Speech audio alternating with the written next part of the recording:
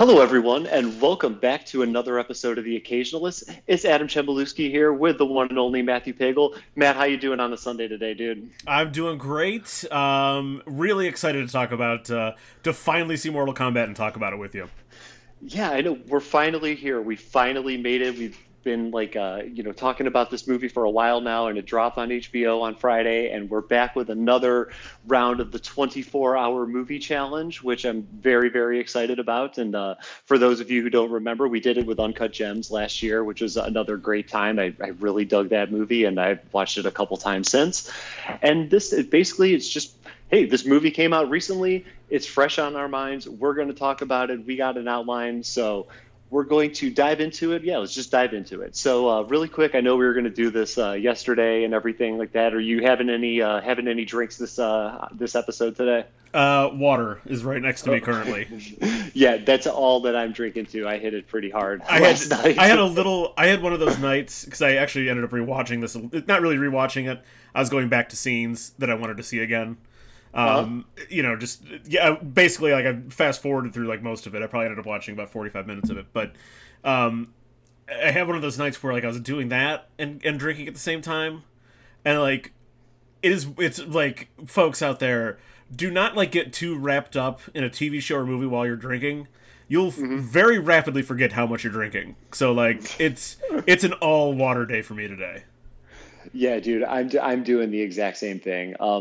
What is it? Lagunitas released something called it's like Stereo Hoptronic IPA. I've seen it around in a couple stores. I had to try it out, and those brews went down way easier than they should yesterday. Yeah. Whoo-wee, did they ever? And plus, we got the new cat, so I was hanging out with him and stuff like that. I mean, it's basically like, walking in and out of rooms with beer, checking the cat, listening to music for hours on end yesterday. And Jess and I were watching Cheers, so like we're almost to the end of it, and we were drinking there. So there was just a lot of goddamn drinks that were consumed. We were so happy to get our new cat hoagie and stuff. So I am not, like, if I have any alcohol today, which is a big if, it's going to be like one glass of champagne later on, and that's it. Right.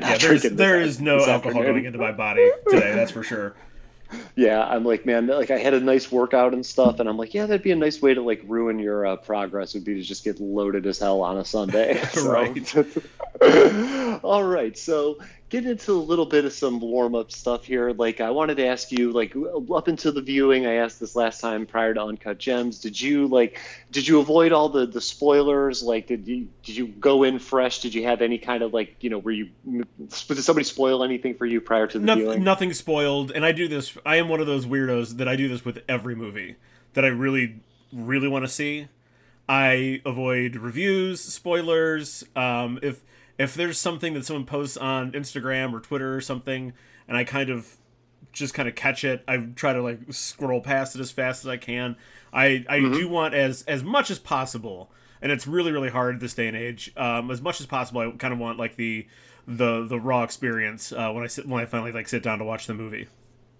Okay, yeah, dude, I'm the same way. Like, I've actually, like, I have this like mental, like, almost like kind of filter. Like, anytime I'm seeing like Mortal, I almost like turn off in the social media feeds and stuff like that. Like, I could see Mortal or hey, Mortal Kombat, and then I immediately turn it off. And I did a great job of avoiding spoilers. I didn't even watch the 3 minutes that were released early. Right. Like, they released like a couple, and like one of my friends told me like the extent of it was, hey, it's set in the past and it involves Scorpion. That's all that I knew. I was fine with that.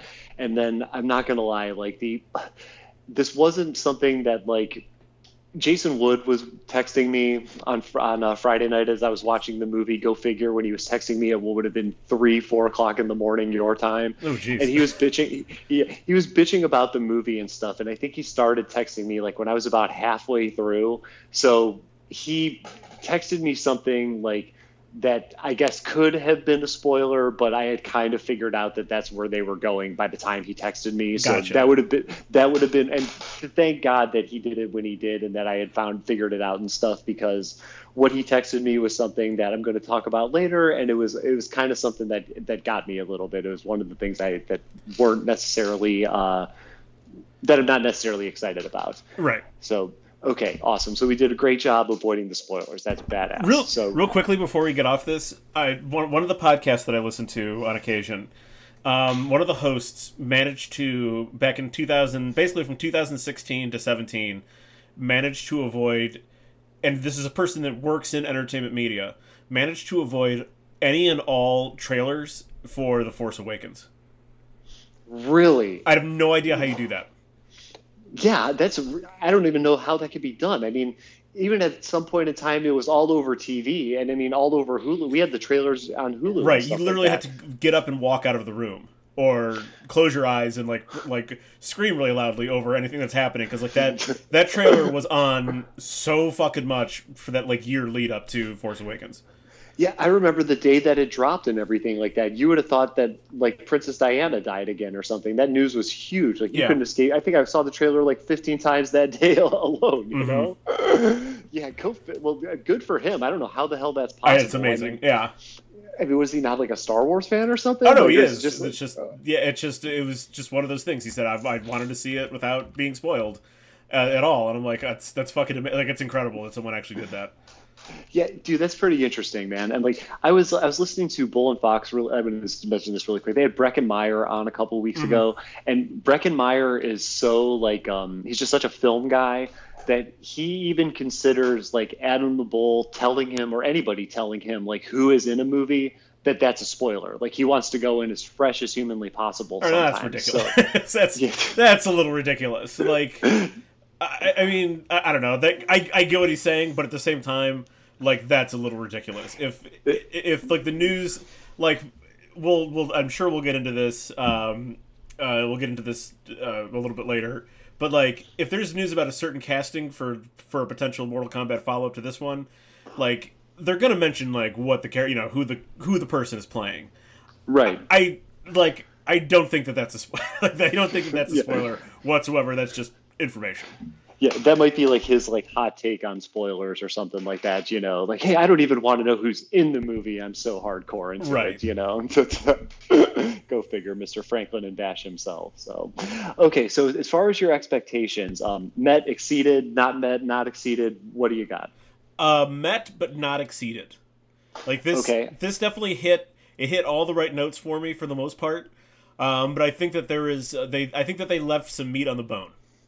Okay, I gotcha. I understand what you're saying. I'm in a similar ballpark. Like there were certain expectations of mine that were met. They were met full throttle. There were things that we had talked about in the preview episode that I was just like, wow, that's exactly what I was talking about. Right. And then there were some things that were basically taken behind a woodshed and shot with a shotgun that I'm going to get into as well. Just there's one thing that really, really gets me. So, okay. So yeah, dude, let's dive right on into it, man.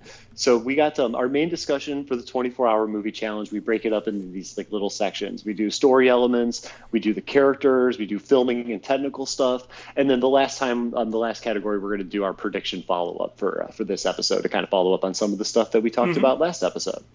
And so we're going to kick off with the story elements, and I want to ask your questions. What are your overall thoughts on the story? I think they did a really good job of threading the needle, I'll call it, in terms of grounding the story in some kind of reality and still making it about the tournament. Like we've talked about how like obviously you have to like mention the tournament, like it's the whole fucking point of the game. But I think they did a good job of sort of avoiding what that would mean until they actually like had to get there. If I that gotcha. Makes sense. Like that all of our lead up our encounters, like the early conflicts and stuff. These are assassination attempts. That makes sense. You know, in the opening scene, the cold open, if you will, we get sort of the blood feud background, like and how and like there's some spoilers, there's some like additional information if you're real into the video games about what the clans Hanzo and Bihan represent, but like it's like it's not a tournament. Like we're not in Mortal Kombat yet. We just know that these two are going to become important in Mortal Kombat, but like we get background on their, you know, we get a scene that gives us background info on them and sort of just, sort of puts it in the framework of these are two rival clans that are feuding. So so it's just sort of like it's sort of like we're keeping the idea of the tournament there, but we're sort of presenting all of this stuff We're sort of presenting all this stuff in a way that makes it's not as contrived as a tournament for the fate of the world. Right, I gotcha. I completely gotcha on that one for sure, dude. Definitely. Yeah, like I'm telling you, I was a big fan of that beginning part, the beginning flashback and everything like that. Big fan of that. The grounding of reality, they did so well in this. Like, it kind of reminded me the way that Christopher Nolan kind of grounded Batman in reality with Right. the Dark Knights and stuff. Like, it almost felt like if I had a bunch of money and training, I could go out and do this, you know? And the reality part of it, I definitely dug. It was done way better in this one than in the first one and Yes, stuff. You know, yeah. like you got a lot of it felt like this could be happening in the desert, 45 miles away and stuff like that, and everything. Yeah, and like I got to tell you, like the story for me, like overall, it's not too bad. There's one thing which we'll get to, the big one thing that we'll get to that kind of got me, but overall, like it's a video game movie and stuff Right. like that. It wasn't like something that I was going in like expecting an Academy Award kind of thing. Like I did enjoy it. It was fun. It hit on a lot of the right things for me. There were some things that I thought were kind of cool and felt newer in terms of compared to the 1995 movie and everything.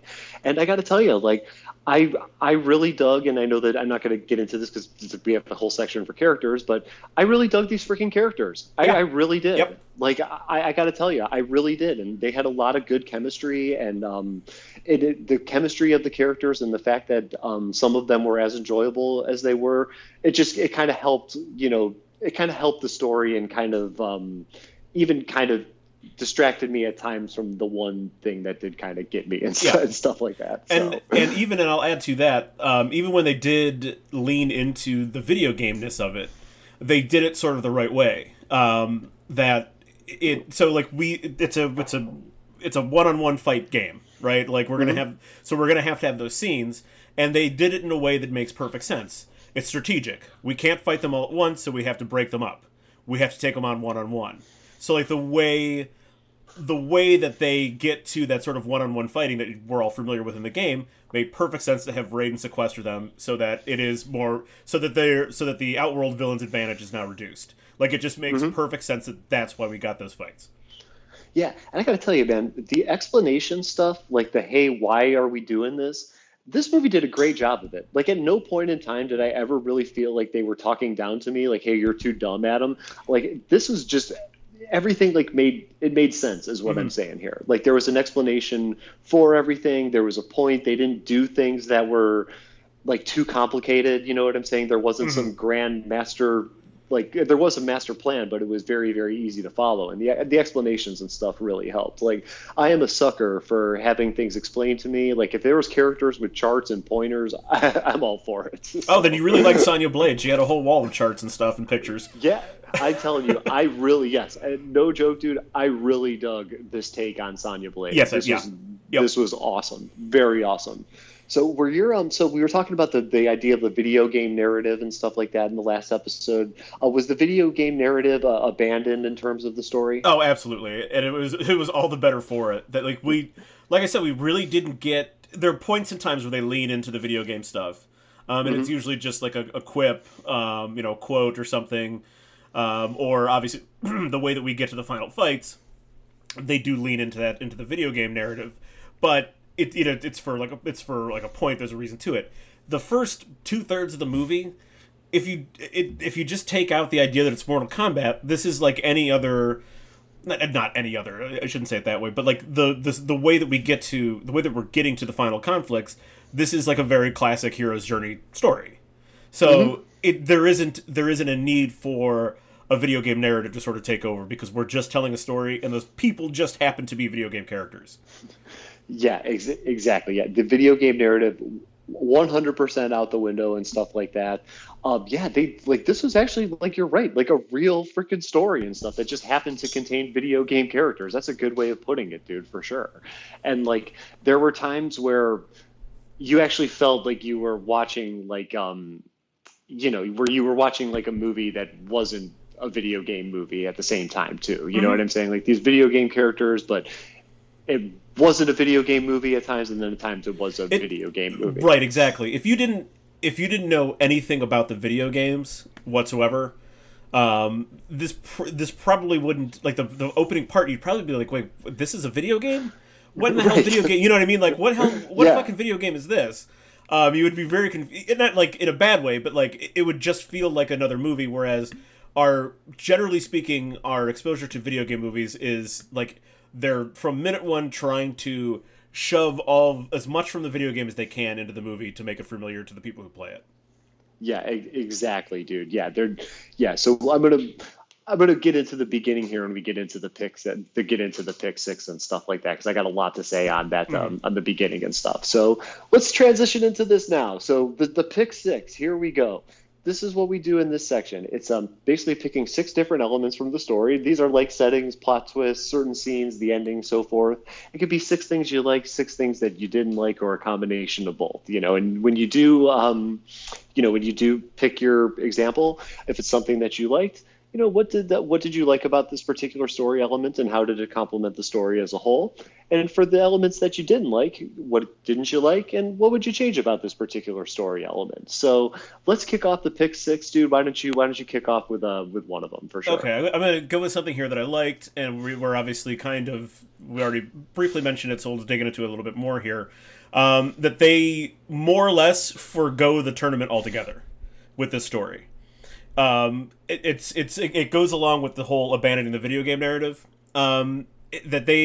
We mention it, we talk about it, we're sort of, you know, we're on the precipice of it, but like we're just like, you know what, instead of having them suddenly at the end of this movie organize themselves and have themselves fight each other up a tree, or through a bracket.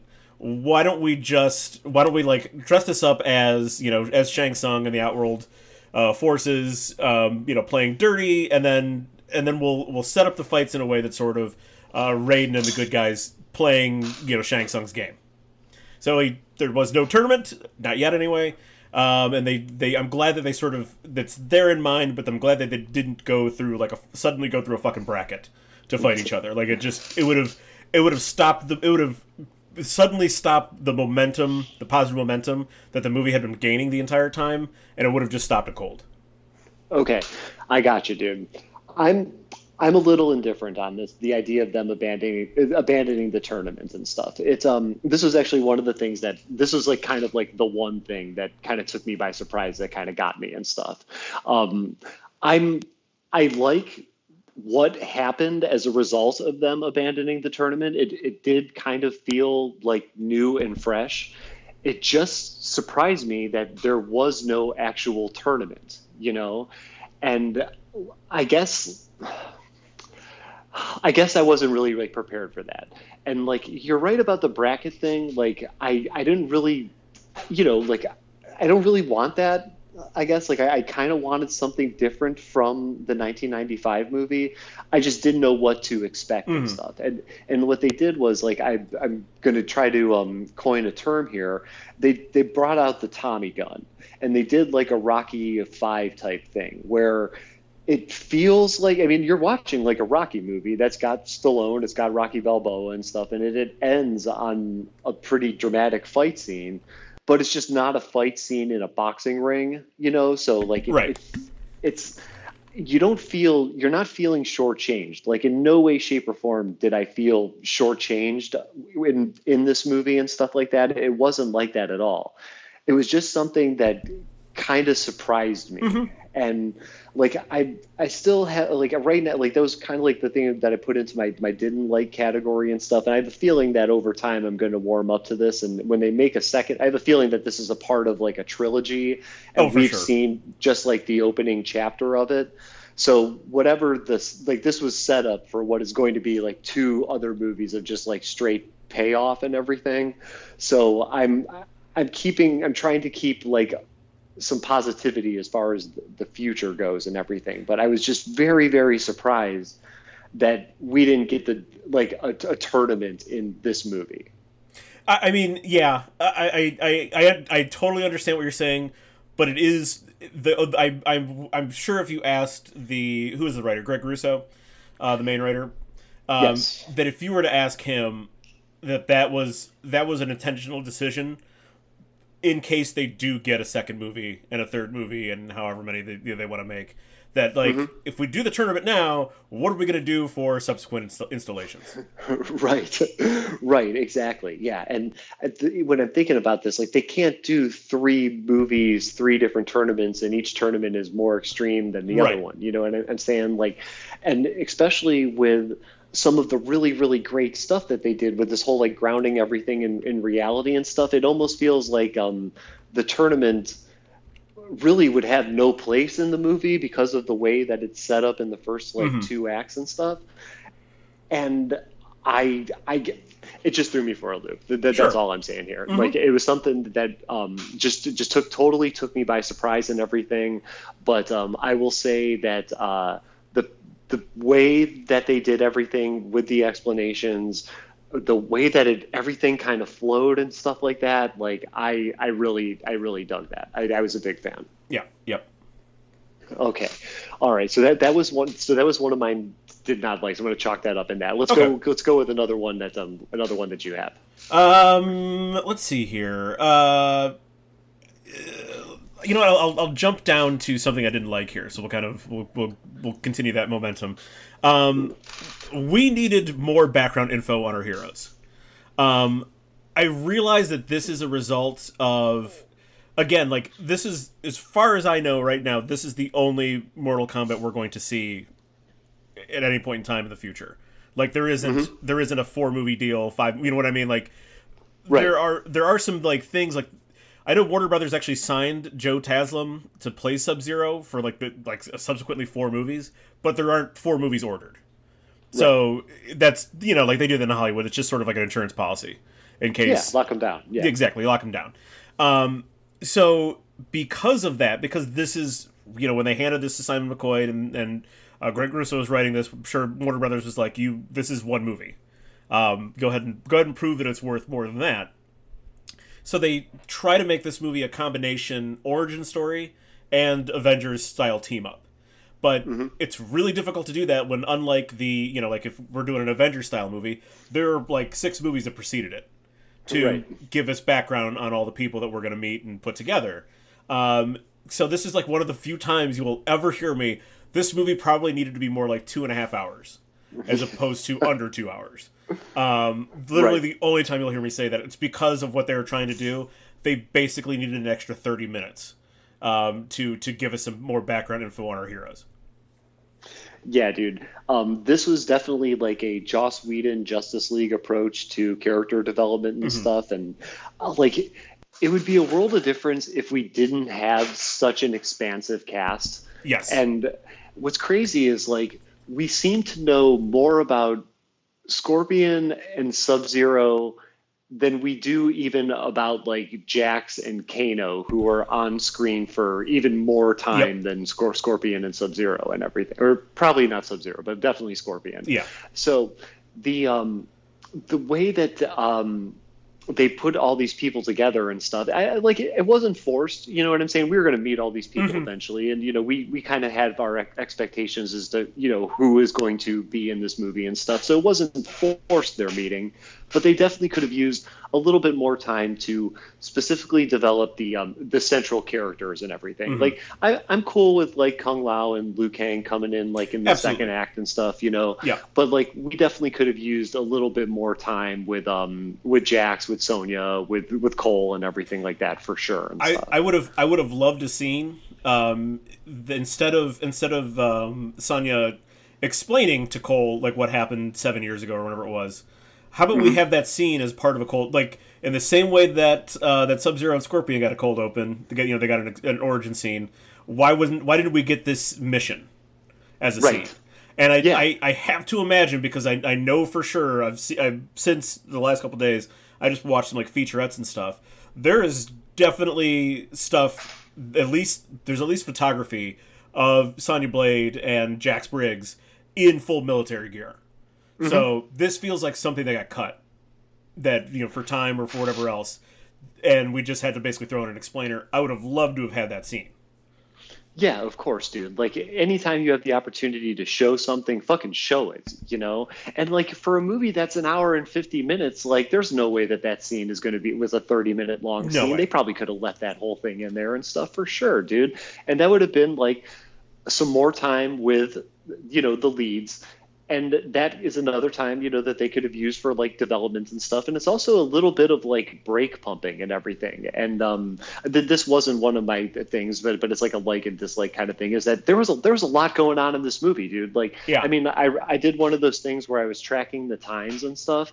And this list is long, man, because we're talking like every 1 and 2 minutes, something is happening. There's maybe like 2 or 3 slower scenes throughout the course of the entire film, and then they're immediately supplemented by something like extreme going right after them and stuff. So something like this little mission, would have been like a nice little bit of a break pump. We get to spend some more time with Jax and Sonya. We get to have a little bit more exposition and everything, and it's something that in the end, I think would have paid off a little bit as far as like, terms of developing the characters and stuff. Yep. Definitely. Yeah, it feels like it's one of those things that, whichever executive at Warner Brothers was sort of overseeing this was just like, you know what, you got to cut that because this movie is a little bit too long.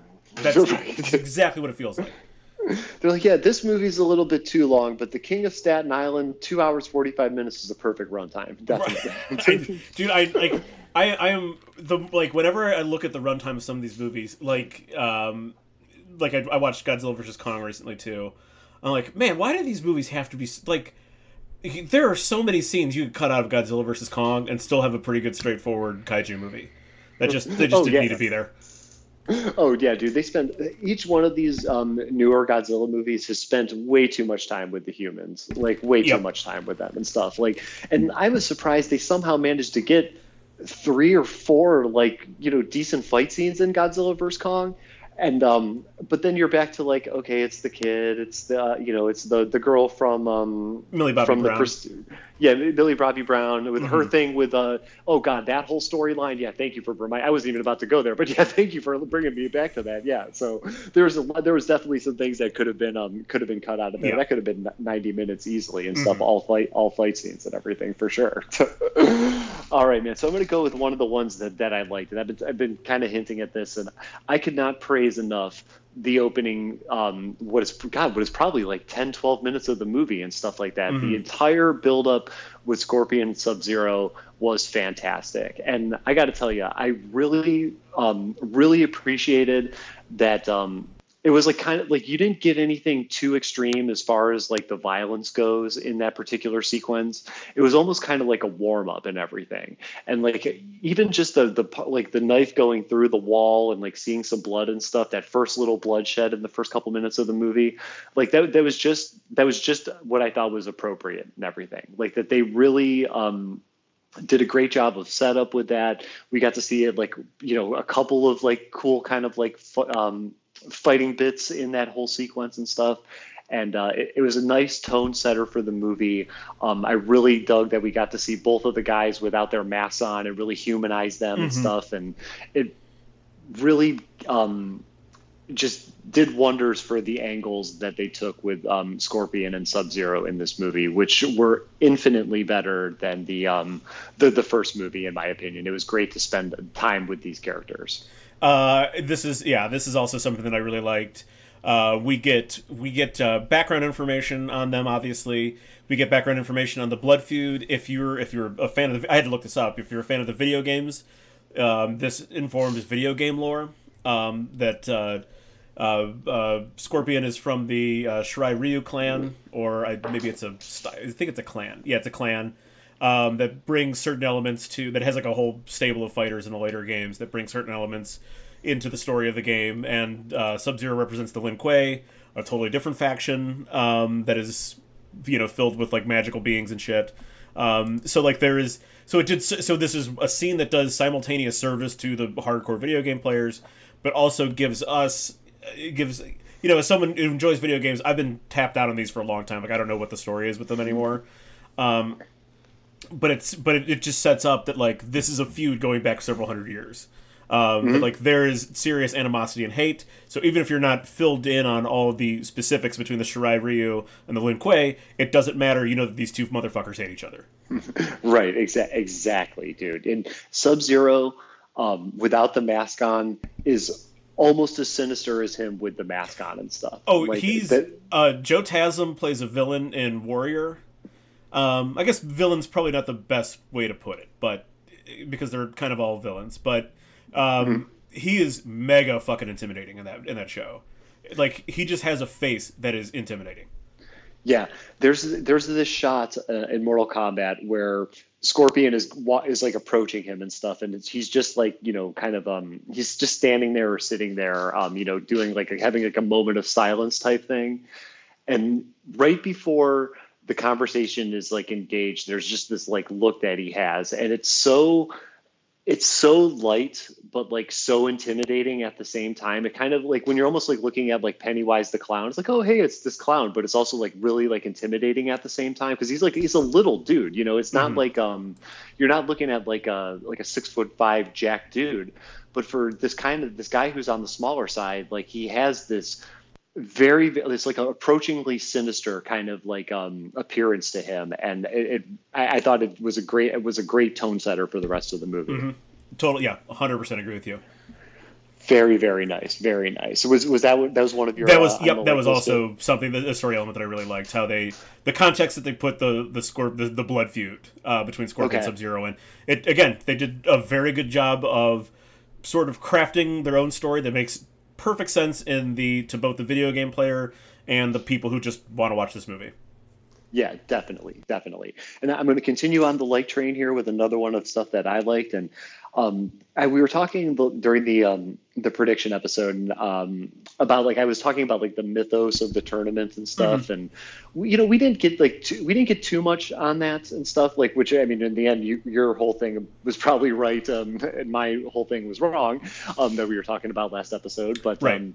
Like the mythos part that we did get with Liu Kang kind of taking everybody through the temple and stuff, I really dug that little part, and getting to see all those images on the wall that they had, and like just that Shao Kahn tease was perfect. Was definitely perfect, and that was something I was kind of wondering about, was how or if Shao Kahn would show up. He didn't make an appearance, which I thought was cool. Like, believe me, if they would have ended it the same way that they ended the first one, with him showing up and then all of them getting ready to fight in the line, I definitely would have barfed. But that was totally appropriate to just show that he exists. We got to see Goro. Then they showed that depiction of Scorpion killing Sub-Zero, and Cole has that flash and stuff like that, which was like one of a few flashes that he had in the movie, developing his attachment to Scorpion and the lineage and everything. So I really dug that. That was like as much of the mythos as the tournament I think we were going to get. I thought it was very short, very needed, and I really don't think that they kind of needed to do any more than that. So it's weird. Like, I wanted all this mythos stuff, but in the end, it was totally appropriate. You know what I mean? I was thinking to myself, like, as I was watching this, like, well, what else do I have to fucking learn? You know, like, I mean, I've seen the 95 one. They did a really good job of articulating everything, and even some of the stuff of world building leading up to this particular part, I thought was good. So I was very, very happy with what Adam calls this mythos of tournament and world building that they did in the movie. Yeah, exactly. It was just the right amount of touch to get you sort of to the right amount of touch for us, the viewer, and also like for the characters to sort of understand like what they're kind of walking into. Like, it could have been very overwhelming, but I think you're right. Like, they found the right amount to sort of, again, just they're using the right amount of the video game lore and the mythos to sort of inform the story. Yeah, I guess there are times where, like, I think everything is supposed to be like Game of Thrones or The Expanse, where it's all this world building and all this knowledge and stuff. But sometimes it doesn't have to be that, And for a movie like this, where very, very easy to follow. Like, I guess this is something where, like, my expectations were like, yeah, there's supposed to be all this stuff, but in the end, there's not supposed to be all that stuff there. Like, in the end, they did what was completely appropriate, and they did it in a cool, like, kind of newer, different way than they did the shit in the first movie. Yeah, yep, absolutely. Nice. Let me jump into something here that I didn't like. Again, this would be a real quick one. And this is just, I needed, again, sort of the time thing, again, just because of the way this movie's construction. I needed just a little bit more time in Outworld than just Shang Tsung sort of sitting on his throne. Like, I needed to see this army. I needed to see sort of, I needed to see something other than them, like, walking through the desert. Like, I needed to see sort of, like, basically, I just wanted Outworld to be a little bit more filled in. Like, there should be, I think that's something that they did a pretty good job of in the original, was sort of making Outworld really feel like it's a totally different place. In this movie, not so much. Like, it didn't quite feel as sinister as it should, basically. Oh, dude, they like the other movie, like the '95 movie. What they did with Outworld, it was all dark and everything inside these castles and stuff. You know, like you had these imagery that could be associated with evil and stuff. You know, like everything shy of like it looking like the Mustafar system. You know, like I mean, they really did a good job of keeping it dark and stuff. And like with this particular movie, they're just in the desert. You know, like I mean, with the Goro statue, like. That's not necessarily enough to distinguish a completely different reality. You know what I'm saying? I liked it. It was a cool sort of, you know, because like in the lore and the mythos, he is like this like revered. I mean, he's a prince, and he's like this revered figure in Outworld. So like it makes sense, but like, why couldn't there be like a whole fucking city, that statue is in front of? Like that, it's, you know what I mean? Like a whole like I don't. It's. That is one of those things. I know we're going to get to it later, but that's one of those things that that this version of the movie sort of missed on just a little bit. Yeah. We'll definitely get to that. Yeah, I completely agree with you on like some kind of, just give us something more there, you know. And like even you're right. He's walking through the desert and like with like Melina, everybody looks like they're battle worn and stuff, and like it's not like Game of Thrones where like, hey, you know, like when they tried to save money and you see a bunch of knights showing up, fade to black, and then all of a sudden you see the remnants of the battle. Yeah. They didn't even give us that. You know, they gave us the after the battle part and stuff. And it's like, how are we supposed to gauge exactly how great this threat is if we're never really seeing a great threat? And like, even though like these people with the powers, like, you know, Sub-Zero, like what they did with him, which I'll get into in detail later on, was amazing. And it's like, yeah, I know Sub-Zero is a great threat, but it's just like one dude. You know, if we're talking like a visual, like you know, like a visual kind of representation of a threat, one guy doesn't look as menacing as an entire army of creatures and people from the outer world would. It would have given the audience like a better understanding of the exact stakes that are at hand here. Exactly. Yeah, definitely. I could not agree with you more on that one. So let me get into, I'm going to go with another one that I liked here. This will be my last of the three ones that I liked. And not going to lie, I kind of was cool with this Arcana thing.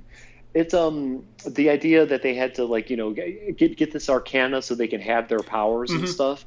That was another thing. Like I said, I love the explanation stuff. This was a cool little kind of thing that really made the supernatural powers feel real. Like they had to do something to be able to, you know, have these cool abilities and have these like powers and stuff like that. I thought that was a nice way to kind of explain where the powers come from, how some people have them, some people don't, how they could be different for everybody and stuff. Just a really, like, I don't know if that's in the video game or if that's something that the writers invented, but that was just a nice little addition, I thought, that really supplemented some of the supernatural elements when it came to the fights. Yeah, exactly. I don't know if they mention it by name in the video game. Like, I don't know if they call it the Arcana in the video game. But yeah, like we needed a reason for them to like.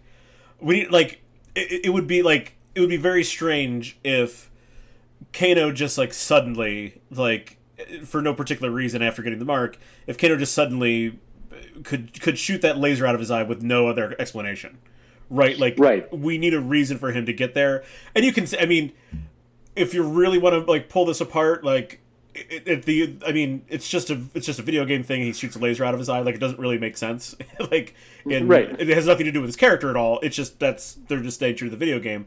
But like, it sort of makes the way that Liu Kang describes it, how he found it, it makes perfect sense how he's like, you know, the what was the exact like he killed a slave trader, was that what it was? Yeah, it was something like that. Like he was younger and stuff like that, and he killed like a slave trader, and that's like And because he found the courage to do that. That's how he got his arcana. right, and he actually says like, I felt like this burning rage inside of me, like this fire coming through, and like, oh hey, guess what? I shoot fireballs. Like it, Right. it like Yeah. it's sort of, you know, again, this is it's supposed to be a little bit cheesy and a little bit obvious. It's based on a video game, but like it sort of makes sense that would be his arcana. That's what developed out of it. Yeah, I really dug that, dude. Like, and it was cool that everybody has experiences in their own way, which is what gives them the different powers. So Yeah. it wasn't like everybody was a super soldier or something like that. You know, it was it's the arcana is like representative to the character Right. themselves and stuff, which is great. Yeah. So I'm with you on that one for sure. I'll let me get to something here that I liked, and it's just sort of this is a real quick, easy one. We kind of talked about it a little bit before, but I did like how they reframed all of the outworld villains as like assassins and soldiers, as opposed to like these boxers just like sitting around waiting for a fight. Right. Yeah, it was cool. Like the way that they gave a little bit of extra to like Natara and General Raiko and everything like that. That was cool. You're right. It wasn't like these people were just like, hey, we're called up for the tournament. It gave them other stuff to do, which not gonna lie, like that kind of helped the whole realistic element of the story and stuff like that. Like, of course, these people aren't just going to be sitting around waiting for Shang Tsung's call. If they're such great warriors, they're going to be out warrioring, you know, or be out fighting and stuff like that. And that's that was something that, you know, like once again, like in terms of like development, like we didn't get any of these characters like ultra developed, but everybody had a little bit more to them. Everybody did, you know, everybody, there wasn't any just like stock kind of like, okay, you know, like the crowd, the sea opens up with people and then all of a sudden this one badass fighter walks down and that's like it. You know what I'm saying? Everybody had a little bit more weight to them. Exactly. Yep. Exactly. Nice. Very, very nice.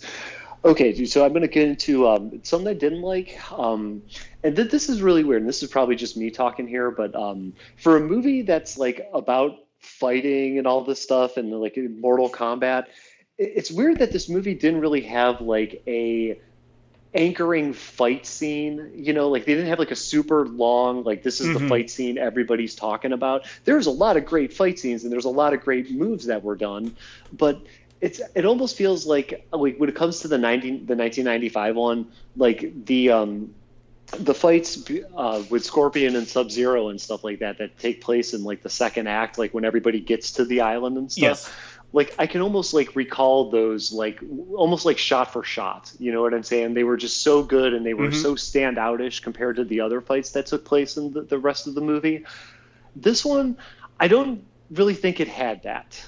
Like I think that there was a lot of fighting. There's a lot of fights that are, you know, that are memorable. They had some cool stuff done, but there wasn't like a signature, like you could almost feel it from the trailer. Like even like towards the end when we get to the big battle in the end and stuff like that, that was still like on the shorter side. You know, I mean, it was longer than some of the other fights, but it was definitely shorter than like what I would. It's definitely shorter than like the They Live fight. You know, like that's kind of like where I went with this is the whole like They Live thing. Yes. Like when you see They Live, like there's a lot of stuff you could take away from that movie. But dude, one of the top 5 things that you're going to mention, probably even top 3, is the fight scene, because the fight scene's awesome. It's memorable. It's long. It's done in this point in time in the movie that is just absolutely perfect. It's almost like kind of towards the middle and stuff. It's not right at the end or anything. And I just noticed that like a lot of really good like battle driven or fighting kind of movies, they all seem to hang their hat on like one particularly like longer fight scene that seems to take place in the middle of every one of these movies. And this didn't really have that. It had a bunch of stuff, but it didn't really have like the one signature fight. Right. I 100% agree with you that they're. I think honestly, the signature fight for me was the very first one. Sub-Zero and Scorpion in the 1600s in Japan. Right. That was like legitimately the sort of like the standout sort of fight, because you're right. The other ones were pretty fucking cool, and we're definitely going to get to that, but they were very quick. Like, and again, I'm just wondering if this was sort of that was sort of an edict from Warner Brothers. That like this is going too long again. Like we're not going to fund. You're not going to give you $70 million for this movie if it's gonna if it's gonna be a 3-hour bloodbath video game movie. So cut them down. Yeah, and like I got to tell you, if that is studio involvement, I think that they made a mistake on that one and stuff like that. Like it doesn't have to be 3 hours of fighting, but can you at least give us one that is like 10 minutes of just outright fucking going to town on other people, the two people going to town on each other and stuff? Exactly. I have a very, very good feeling that if this does get a sequel or multiple sequels. That in the next one it'll either open with one, or that'll be the final fight will be some like absolute knockdown drag out like 12-minute fight that involves a bunch of people. Yeah, exactly. If this does get a sequel, which I wouldn't see any reason why not, some of the things that I have complained about, I believe will be fixed wholeheartedly in the second one. It's not like I'm not pitching like brain surgery here and stuff. These are all just like little stupid fixes, Exactly. All right, let me. Okay, so you got one more, right? I got one more. It's just something. It's just an element that I didn't like, and again, it's just from sort of the way that this movie is put together.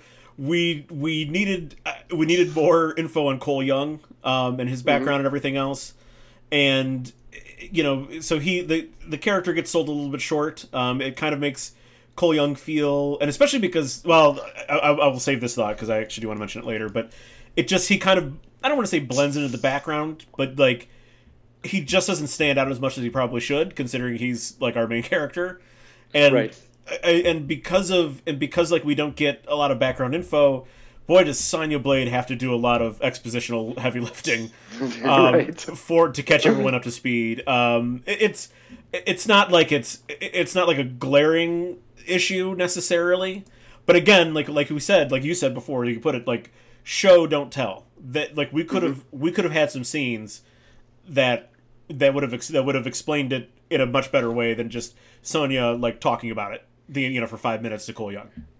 Right. Oh yeah, dude. We needed definitely a lot more with him. And like what I think was interesting about this particular direction and stuff that they chose from this character is like this guy Louis Tan, this is a fucking stud here. Like this might be the first thing I think I've ever seen him in, and this is like a stud. Like this is a legit like stud here, not just like in terms of an appearance and like the body and the fighting and all that, but this guy looks to me like a leading man. Yes, 100%. And like he, even compared to some of the other fighters and stuff, he's definitely like has a little bit more of an attractive guy compared to some of the other like people that were on the screen too and everything. And for him being this like really like attractive dude, the stud dude, he never really got his moments to shine and stuff like that, like, and he had heroing moments, but it wasn't like, he's not the I kind of thought that just a little bit tease for later. I thought that we were gonna I thought it was gonna be right with a lot of the predictions. Turns out I was kind of wrong with some of my Cole Young predictions and stuff like that. And like I'll use what you're saying to kind of to piggyback off of that into my last thing I didn't like, and it's just basically like I needed more of a lot of stuff here, like more of a lot of stuff, and some things will be covered here in detail as we continue through the episode. But I just felt like you're right. We need more time with characters. I needed more fighting. I needed the movie to be a little bit longer. I'm watching this and it's like I don't feel like 100% satisfied. Like I feel like 80% satisfied, maybe like 70% satisfied. And it's not because it's just basically because like I needed more, know. And this is a movie that you're right, dude. Like I will say could have easily been an extra half an hour to 40 minutes, and I think that would have done wonders for this movie. Yeah, absolutely. This is sort of like when you go out for like a birthday dinner or something, and you get food that you like, but it's not the best. Like you kind of get done with your meal and you're like, I thought this was going to be better. But Yeah. it's still pretty good. It's a birthday meal. Like, it's something I wouldn't normally... Like, you know what I mean? Like, but there's just, like, this feeling of, like, I should have gotten that. Yeah, exactly. Yep, I know exactly what you're talking about, man. I go through this often here, trying out newer restaurants and stuff. And there's a points in time where we go into places like I'll try something, it looks amazing, but in the end, like it's not all there, And then Jess and I are hitting McDonald's on the way home. It just happened multiple times. Right. For sure. All right, man. So we're all with the story elements and the pick six. We're all wrapped up there. Very, very good start off to the episode so far. So let's move into filming and technical stuff. And this is like lighting, cinematography, camera work, specific shots, and so forth and stuff. But before we get into some of these examples, I want to ask what's your overall thoughts on the directorial debut, major motion picture directorial debut of Simon McQuoid? This is, to use baseball parlance, this wasn't a home run. But this was a really solid double. This was like a ringing double down the line off the wall or something. The money was clearly spent where it needed to be on the visual effects, on the characters themselves, like making them look as interesting as real as possible. The violence that he choreographed and directed was pretty excellent. Like I said, the costuming ran true to the characters without looking like we talked about. You talked about really like you put this really well that like in the 1995 movie, like the look of everyone was appropriate for 1995. Like it just, without a massive budget, without like some of the technical stuff that we have now, the characters looked pretty much, except for Goro, pretty much looked fine for the most part. Mm-hmm. And like this movie takes the characters up a notch, and they all look the way they should without being like too cartoonish. Like they're not over the top. It hits the right pitch, and then even though the sets. There's a lot of fucking green screen in the second half of the movie. A shit ton of green screen. But, like, even then they had the right feel to them of sort of... It did feel like I was in the back... Like, I was watching someone play Mortal Kombat, and in the background, there's Shang Tsung's temple or Raiden's temple. There's the fight pit. There's whatever. Like, the sets had the right feel to them to make it feel like we were watching a video game movie.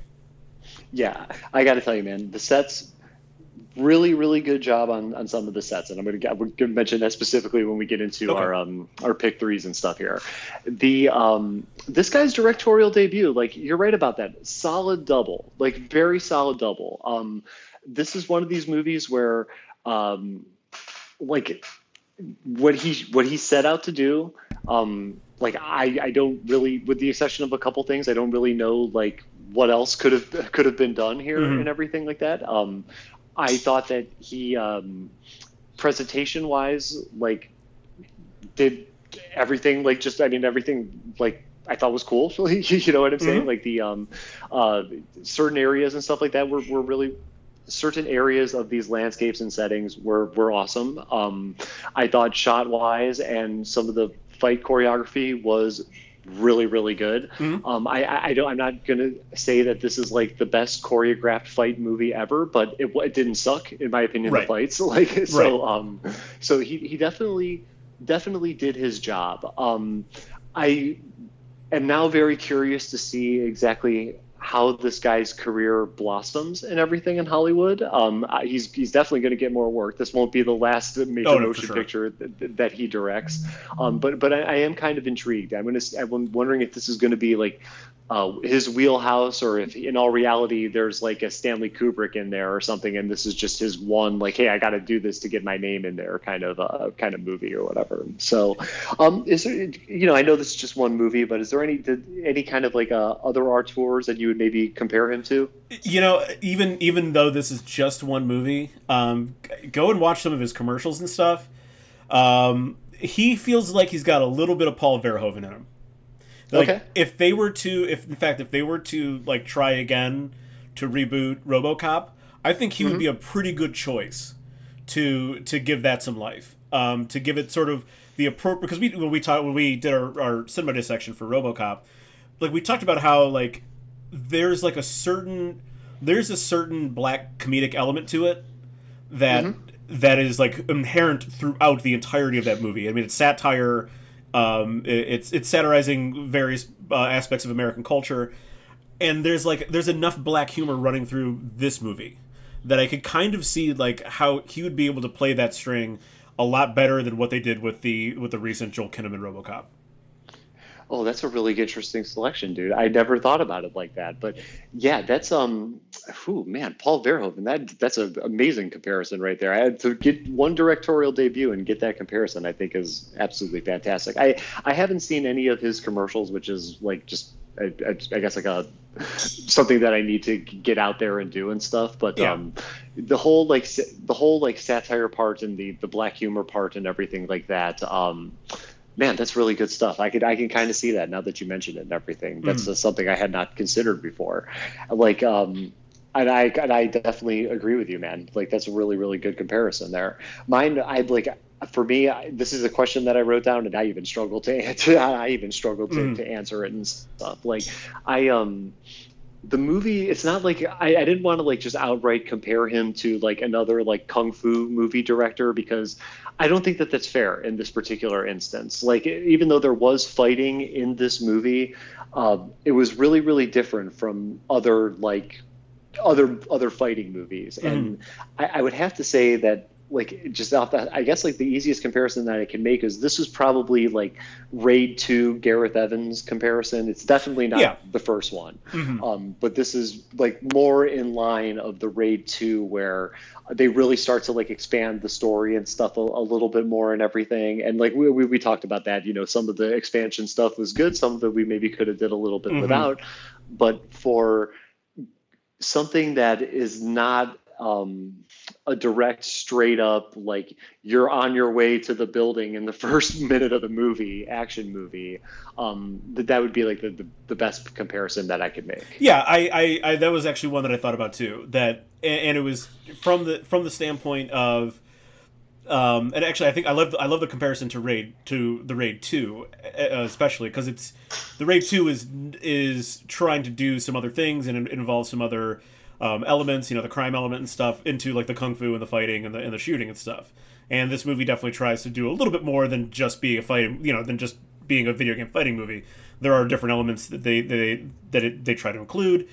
So like I like the comparison. I especially like the comparison because like I really, and I know we're gonna get to it, I really enjoyed the way that McCoy shot all the violence.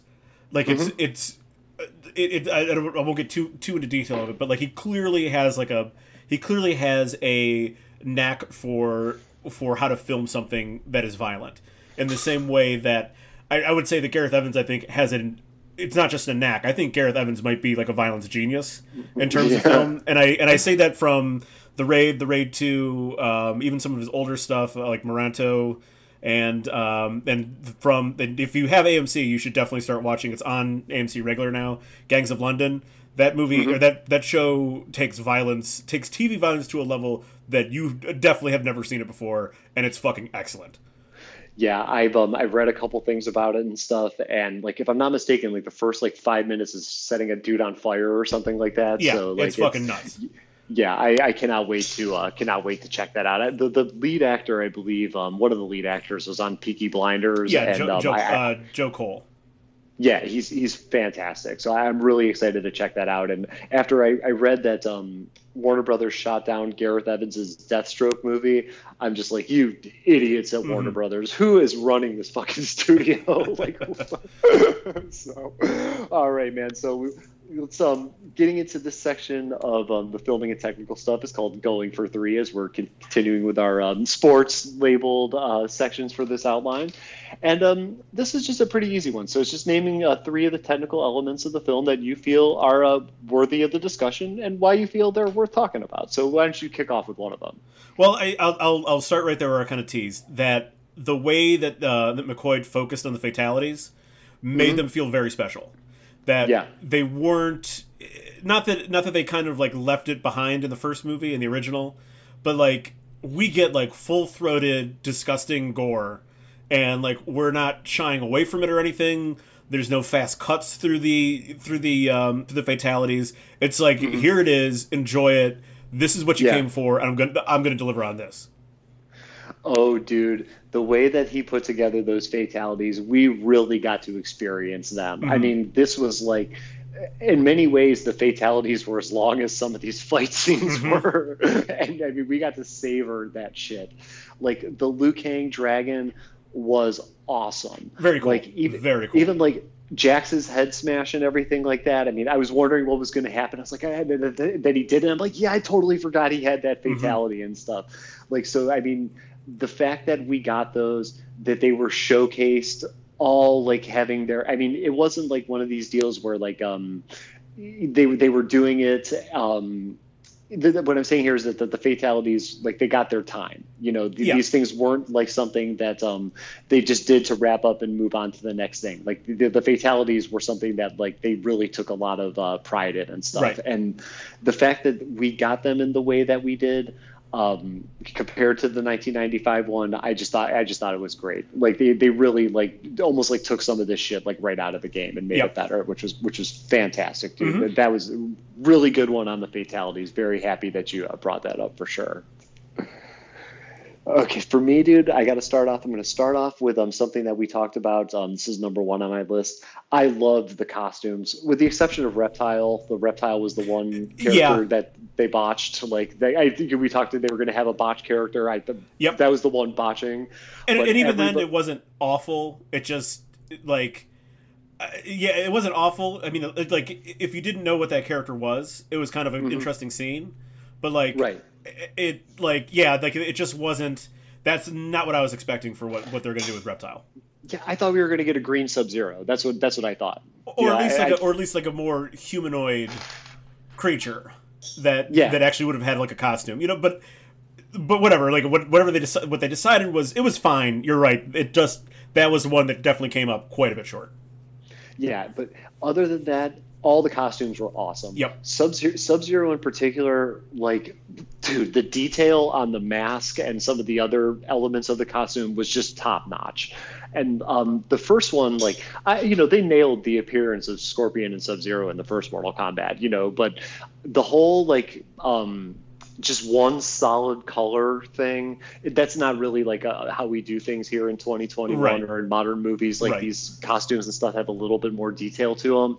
And Scorpion, Sub-Zero's, like Jax's arms and stuff like that, like the evolution of Jax's arms and the detail in Jax's arms was amazing. So I got to really throw it out to whoever was the costume designers on this one, because this demonstrated somebody who like either is a big fan of the game or just knows that you have to get this kind of stuff right when it comes to like Mortal Kombat movies and everything. Like you have to get the imagery right. And the thing that I gotta once again give it to these people is like they didn't really go out of their way to take too many liberties with stuff. They didn't they put their own stamp on these characters, but they did it in the appropriate way. It wasn't like, any of these people had like extravagant changes to their designs, Right. And even if some of the other characters that I'm maybe not too familiar with, like Natara and everything like that, like I maybe they had a little bit more liberties with her character than some of the others. But for the ones that I am familiar with, even with Raiko and stuff, they did a great job of nailing that look down. So this was something that just demonstrated an appreciation for the video game that I that I wanted and stuff like that. And the costumes made me very happy. Yeah, exactly. It was the right amount of like, especially when you mentioned like Sub-Zero and Scorpion, like they're both wearing their respective sort of, Scorpion in his like what would essentially be, especially later in the movie, obviously like Japanese samurai armor, because he's a samurai. Like it just they married the look of Scorpion with what samurai armor from the 1600s would have looked like, essentially, and with Sub-Zero what Chinese warrior armor would have looked like, and married with the idea of Sub-Zero. So it was just very perfect in that sense that like it would be. Yeah, if they had those like bright, solid colors like they did in the video games that they were very faithful to in 1995, it would just look very strange. Like, no, not even like people who practice karate now would be wearing something like that. Right, exactly, dude. That's exactly right. Like there's something, I guess it's just this evolution in details and stuff, but we've been very, very blessed with an incredible detail in costuming over the last like 10 years or so, and shying away from that to go to resort back to like just the straight up like flat solid one color thing. Mm-hmm. It would have like thrown the look off so much, like even just with a simple shot of like even Sub-Zero walking or Scorpion walking, it just would not have looked right, because that's just not how our eyes see stuff anymore. We want, like, our eyes want the details. Right, exactly. Nice. So what's another one for you? Another thing that I really liked, for the most part, there weren't too many fight scenes that were filled with fast cuts. And that's just sort of something, like, when you have actors that aren't very good at physical acting, that's when you see a shit ton of cuts in a fight scene or any action sequence or whatever. And for the most part, they did a really great job of, like you said, is this the best choreographed fight movie I've ever seen? No, not at all. But it's very solid. And they do let us sort of enjoy like the movement and stuff in sort of the same way, and it's I guess like a diet version in the way that we get to enjoy the fight scenes in the Raid. That they stick with some things a little bit longer than you would think, and there's not too many fast cuts. There's only one sort of fast cut scene that I can really recall, and it was like the half fight, if you will, between Kano and Sonya on the way to the temple. That had a few too many cuts in it. That's right. Yes. All the other, you're right, dude. There weren't that many quick cuts going on in the other fight scenes, and if I'm not mistaken, like a lot of these guys are like they're like legit like martial arts people and stuff. Like Kung Lao's character Max Huang. Max Huang is like he's a stuntman. Mostly. Yeah, he was in Jackie Chan's stunt team or something like that. I saw on IMDb, which I don't know if that means he worked under Jackie Chan or if it's just this elite group of stunt people. But I got to tell you, like the way that these people did the fight scenes, I mean, they were absolutely like it felt very, very realistic and not like too cinematic as far as like the fights go and stuff. Like I always go back to the example of this fight in the first season of Iron Fist where there's like a couple hundred cuts in like a 2-minute time period or something like that. It's just over the top with cuts, and it's one of the worst fight scenes ever. And like this was like the exact opposite of that in terms of the fight scene. Yes. Yeah. Definitely.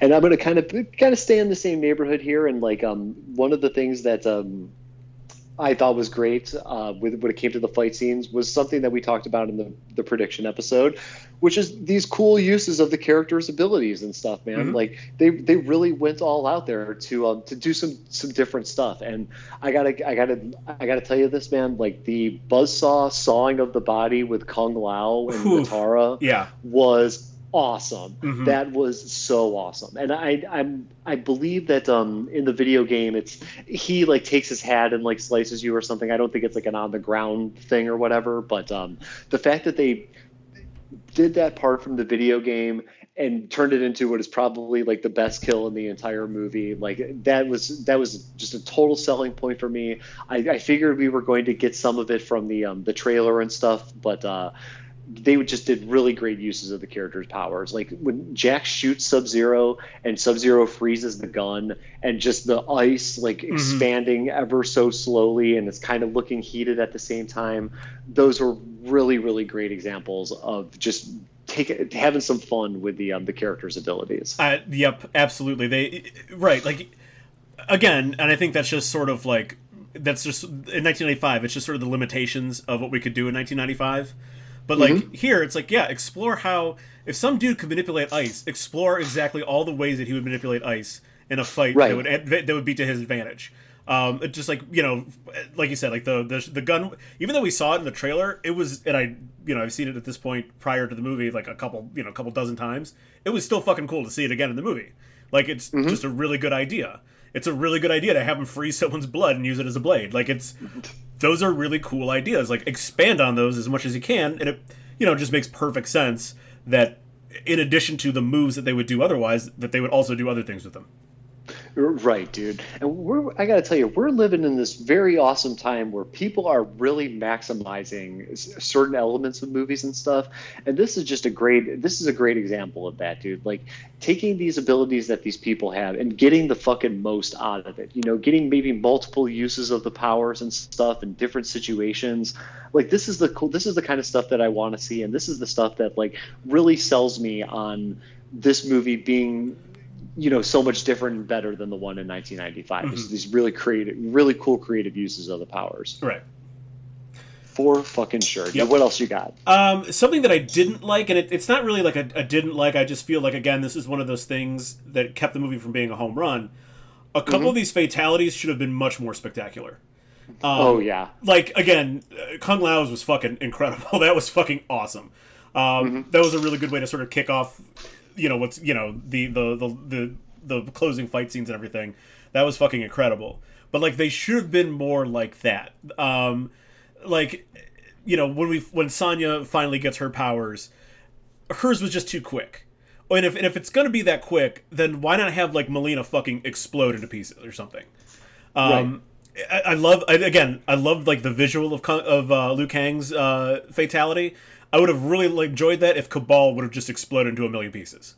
Right. So, like, yeah. I feel like while they got there with it, they could have even on some of them taken them a step farther. Yes, definitely. And like I'm out of the I kind of combined my going for 3. So this was the thing I didn't like in the question. Like, dude, I got to tell you, I'm going to go with this. I'm going to expand on this. Like, there's way more that they could have done with some of these fatalities, and particularly in like the gore and stuff too, man. Like there was when, you know, Jax does that head explosion and stuff, I thought that could have been like just way more like, you know, pieces of brain and head and stuff like that flying all over the place. And you're making a really, really good point here with like Sonya and stuff too. Like it was this whole thing throughout the movie that she didn't have the mark of the dragon. Like, what the hell is this person doing here? She's not allowed to fight in this area, you know, all this stuff, her not having the dragon mark. And then she gets the dragon mark after defeating Kano, which was badass. Like she finally, you know, and it was cool the way they did it too. Like she just looks over and it's on her arm, you know, and it's just this, you know, happy like look of satisfaction on her face. And then she takes out Melina, and it's like there's like 5 seconds of payoff. You know what I'm saying? Like they could have even shot that a little bit like almost like a wider shot, so we could have seen more what's going on. You know, if they're not going to blow up the body, at least let us give us a grand gesture for this whole thing. Like maybe even she steps up and there's like this purple rays, you know, that are building all around her as she's collecting energy, just something like that. You know, and especially because they harped on this whole thing about her not being chosen the entire movie. Then she's finally chosen, and we get 3 seconds, 5 seconds of a payoff out of it and stuff. So like they really could have done a lot more in terms of in some of these payoffs and everything, man. And like I really thought that we were going to be looking at a goddamn blood fest, and there was blood and there was definitely some gore here, but I expected more. You know what I'm saying? Like they could have done a lot more of that. Just because the image that I had in my mind, which is what I thought was like appropriate, they didn't even get anywhere near to the level of blood that I thought was going to be in this movie. Yeah, exactly. It's again, it's just that's the difference between a double and a home run, right? Like it's right. You hit the ball just a little bit better when you hit a home run. That's right. So yeah, so like it's just like a little. They needed just to turn it up to, really in this case they probably needed to turn it up to 10. And then turn it up to 11. Like it's right. We're not even quite at 10 yet for the most part. And again, with it, just this is just sort of sidebar here. This would be more of a story thing, but like Melina's a pretty important character in Mortal Kombat. Like she's in a lot of the games. She's been, so it's and granted, I think the ending kind of should make you assume that it's sort of much like a video game. Everything is going to get reset whenever they do, you know, if they ever get if they get a sequel to this. But like to sort of kill off a character that important that sort of unceremoniously was an interesting choice. Yeah, definitely. Like you're right, because she comes in Mortal Kombat 2, I believe, and is there pretty much through on. Yeah, and like for a character that does have that kind of attachment to the fan base for that long, I would have thought they would have given her a lot, just a lot more in general. Hmm. Like it's like we first meet her and stuff, and then it's like okay, and then like we still don't really get anything, and we're well into Act Two by the time Melina even has any like showcasing of her abilities and stuff, Right. and then there's really like there is just like no like payoff on that at all either. Right. Like they really just kind of get Hmm. that give Sonya her movement, kill off a main character, and then get to the next thing really, really quickly. Exactly. Yeah, yeah. Oh God, yeah. They really could have done a lot more with her. Like, so yeah, I was definitely like with the there could have been a little bit more blood was the thing that I didn't like. Is there any other technical elements that you didn't like?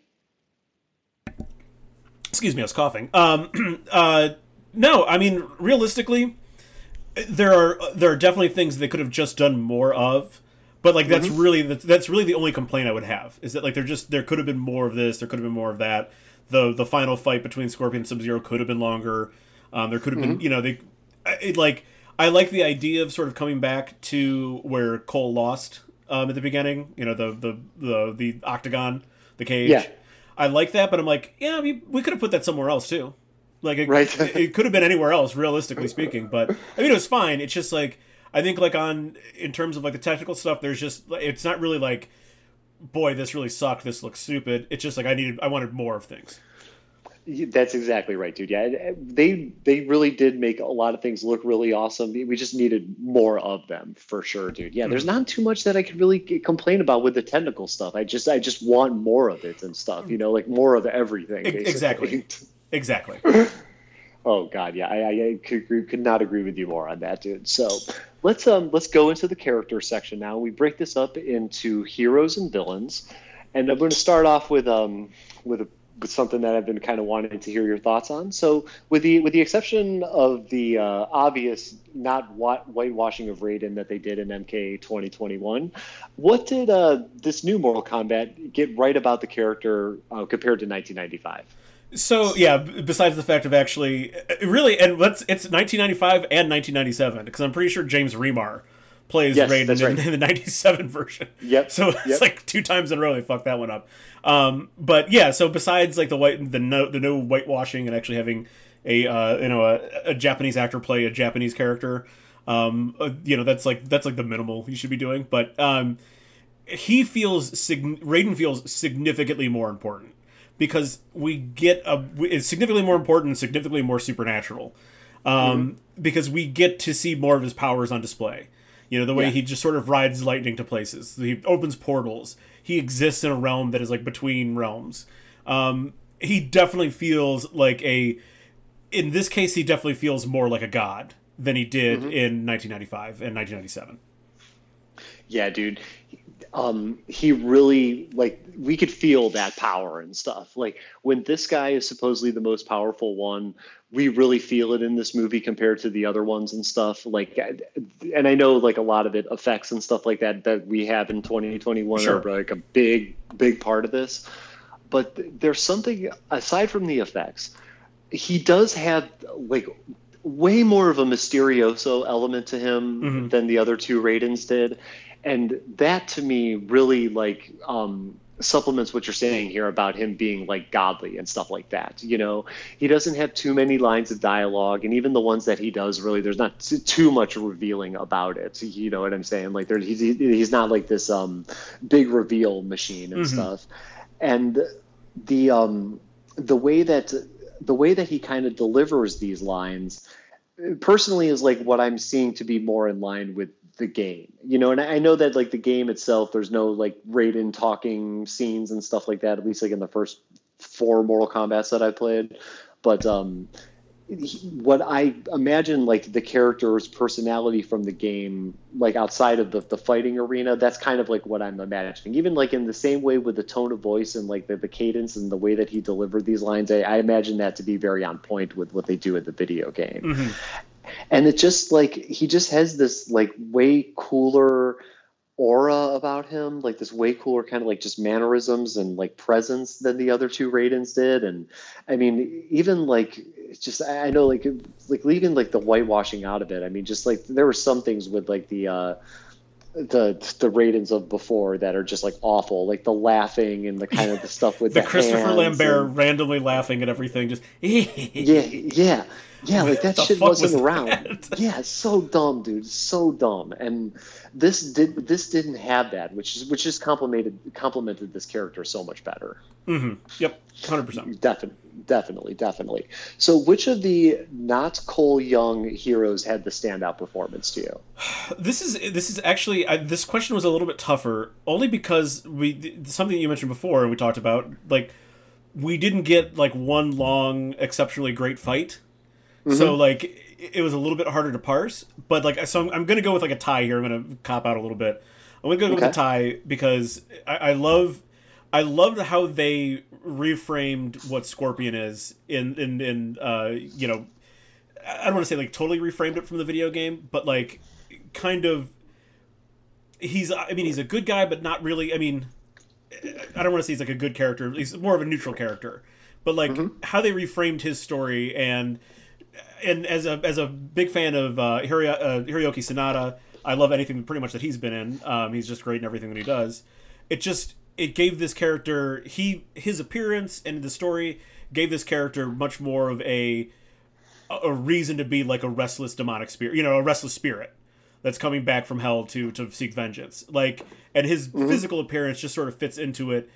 The fact that he's older and has like more wear and tear on his face and body makes that character look like someone who has like been through fights and has been through the shit.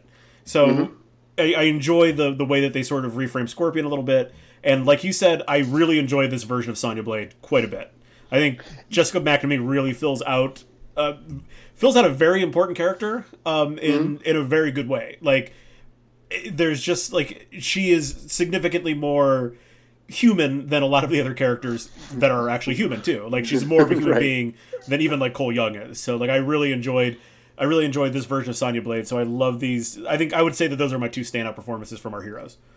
Yeah, dude. Number one, like the selection, could not agree with you more. Like, if I was to have a tie between two characters, that was definitely who it would be. This thing that they did with Scorpion is just incredible to me. This is like a whole different take on the character. This is like a way more real character than what we've seen in prior movies and everything, and even in the video games and stuff. I love the look. I just, like, if I'm not mistaken, I think somewhere in the video games there is like an incorporation of the samurai armor in Scorpion somewhere. Later on, yeah. Yeah. Yes. Later on, yeah. So even the video games move beyond just the what they had in the first Mortal Kombat and stuff. So the Scorpion direction with the character is fucking amazing. The one that I put down is definitely Sonya. Like, so Sonya is by far and away the anchor of the entire movie. She is easily like one of the most important characters, if not the most important, under Cole, just for her sheer knowledge and everything that she brings to the table in terms of the story. I love that she got the dragon mark at the end. It was a great, like I said, like, even though we didn't really get too much of a payout off of it, the fact that she got it by beating Kano and kind of taking his mark was fantastic. It was a totally appropriate ending. And I'm not going to lie, man, I really, really got a kick of the whole thing with her living in Gary, Indiana. Like, there's no way somebody that hot lives in Gary, Indiana. In a trailer.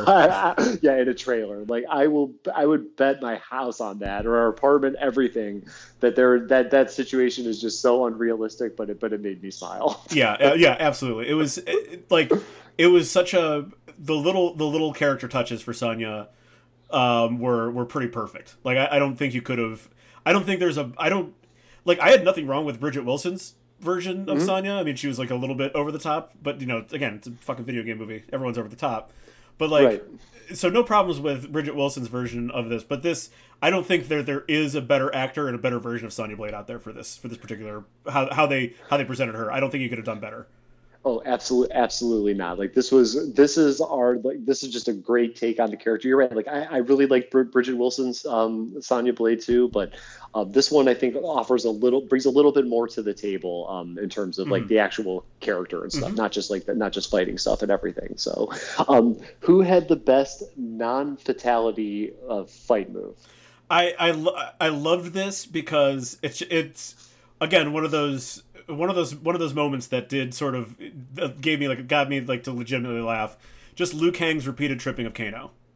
Yeah, just over and over again. I know. It was Wasn't funny. that awesome? It was great. It was that funny. So great. That was fucking awesome. And I'm telling you, man, he looked exactly like Liu Kang did in the video game. It's almost like he watched that for hours and hours, just the tripping, because his body was like perfect. The way that he executed those moves and stuff, for sure, dude. That was fucking awesome, dude. And like for me, like I don't know why I've always been a Kung Lao guy. Like even in the video games, the introduction of Kung Lao, I've loved that in Mortal Kombat 2. So I just love everything that he did with the hats. And it was cool that he kind of treated it like Captain America's shield and kind of bounced it off different things and stuff. And even his coming out of the ground that they worked in from the video game and stuff. Like, so I really like. I've been on the Kung Lao boat for years. I'm very happy that they did what they did with this character. So he's anything he did in the movie, sign me up for. That's like my best. 100%. That was like a delightful surprise at how, considering that Kung Lao's not in it for that long, it was a delightful surprise like how much they get out of him, how much they get out of that character. It really was very well done. Yeah, man, like he wasn't in it that long, and they got a lot out of him, and his banter back and forth with Kano was awesome. That dinner scene was pretty fucking cool and stuff. So, I don't really know why, but ever since he's been in the video games, like that has been a character that I've just absolutely loved. Like he's got this cool mystery element to him in the video games. It's fucking awesome, dude. Very awesome. All right, so now it's time for the part about the villains in the character section of the discussion, and I'm really excited to hear your thoughts on this particular character. Yep. So, Goro, 2021 compared to 1995, what are your thoughts? Chama, you could only go up from 1995. Yeah. I mean, like there's literally anything that they did would be better, and it was. They obviously went the full CG route. And they obviously nailed the look, and they did a really good job of him. I actually really enjoyed the way that they sort of deployed him. You know, first we kind of just see the long shadow. That's like our first glimpse, and then like I like that they deployed him like right into Cole Young's like family's house, or I guess garage, because it made him feel very big and important because he was bigger than everything around him. Right. Whereas had he been at like the fight pit or something, it would have. He wouldn't have been as like everything around him wouldn't have looked quite so like small and out of place for him, right? Right. So like you deploy him into suburbia, and there's this fucking 8-foot, 10-foot tall creature with 4 arms in suburbia, tearing up a truck, tearing up someone's garage. Like it made him feel very big and important. So like the deployment was good, and obviously just going on the full CG route was the thing to do.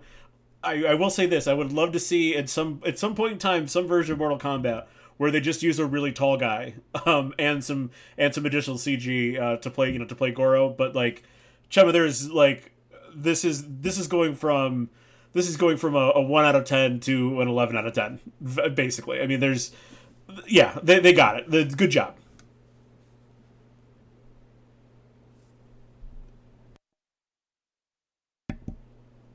Chema, you there?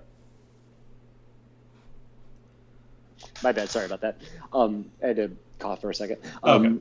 Yeah, sorry about that. Okay, so you're 100% right, dude. Like this CGI route, nailing this look was awesome. And I got to ask you this. You might know about this. When it comes to him wearing the furs and stuff, is that that's in the game somewhere too, isn't it? It's like a later version of the game. They give him like some furs and stuff. Yeah, I feel pretty confident that like. I'm pretty sure, like in the picture that I used for last week's like preview episode of him, he's wearing them, and that's like that's like from like either Mortal Kombat 11 or 10 or something. Okay, because I know I've seen that imagery before, and it just wasn't from the first game, but I knew that I saw that, so it wasn't like they were taking liberties there. Because I really liked it. It actually, like, I don't know, in some ways the addition of the furs and stuff. It made him look like more like a seasoned warrior type thing, you know, like maybe like this guy's got stuff, you know, and it's very like the stuff that he was wearing too is also like fairly fairly similar to other like, you know, kind of battle garb that I've seen throughout history and stuff like that. And yeah, it was awesome. Like his overall appearance was fantastic. Once again, I was kind of thrown by the whole him not being in the tournament thing. Like I think maybe if he was if we would have had a tournament or something, we would have gotten more with Goro. But it's also like one of these things too, where I don't really know if we needed more of him. Like it was cool, like that he fought in the tournament in the first one and stuff. But in all reality, it's just a montage of him throwing guys and stuff like that. So I mean, it's not like we're losing like super important stuff here. So like there went in the right direction tenfold on this one, and I got to really hand it to the once again the people who designed the characters and designed the costumes, because compared to 1995, I mean, this is like solid gold. You're right. Going from 1 to 11 out of 10, yeah, man, easily, maybe 20 out of 10 at this rate. But I really dug him. This is the official Goro. This is the Goro that we deserve, for sure. Absolutely, yeah, absolutely. It was pretty. You know what? And I think you're hitting something right there. He was in it in the perfect amount too. Like I don't think we needed him in. We didn't need a long period of time where Goro was in the movie. He was in it the right amount. So yeah, there again, like I said before, like I've said it before in the last episode, and even when we did Mortal Kombat a year ago, like anything is an improvement, and this was obviously an improvement, but also like they did it well too. Like it's not just an improvement; they did a really good job with this. Right, dude. Like they actually got like a broad-chested Goro. It wasn't that like weird kind of, I don't know what the hell that weird body type of that thing was. It's like a big worm. Yeah, big fucking worm. Exactly. This looked like just demonic. Look at the hair and stuff. They got it all right. Yeah. They really got it right. Mm-hmm. So, out of the villains, which one is the standout performance? Is there any other answer besides Kano? Like, okay, are you being funny or serious? I'm being serious. Like, no, okay, like in terms of in terms of like that guy was great. Yeah. Josh Wilson's awesome as this Kano. I mean, the fighting stuff, whatever, but like if this version of Kano isn't in this movie, I not that it would be like a bad movie, but it would have been way too serious. It would have been way too serious if this version of Kano is not in this movie. Yeah, dude, I got to tell you, like, I was so surprised and pleasantly surprised when I saw that he was Kano. Like, I guess, like, when I was looking this up on IMDb, like, it just didn't register exactly who this guy was. And then I'm like, oh, my God. Like, because he's just been great on, like, so many things that I've seen him on. Like, he was in Superstore for a while. He's as a pharmacist. He was great.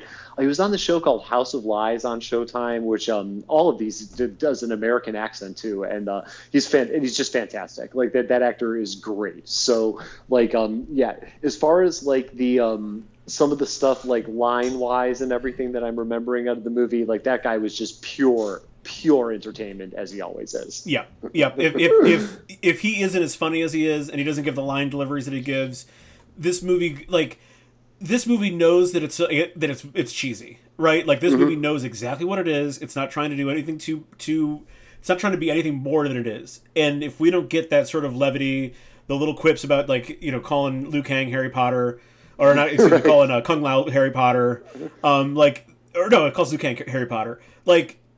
Then this movie becomes extremely self-serious, and like that's not we don't need that. Like I need this, especially from a villain character. Yeah, this guy, he had it all, way better than the other Kano, like way better, and just there's something about that guy. Like I'm such a fan of him that it doesn't matter what he's doing. Like I'm going to sign up, and it's probably going to be fucking amazing and stuff. And yeah, the comic relief that he brings into it, it's like actual comedy. Like I was laughing, like actually laughing. You know what I'm saying? Like and there's like various other points of comic relief with the other characters, but he is like the real like comic relief out of everything. Yeah, that's awesome. Yeah, for sure.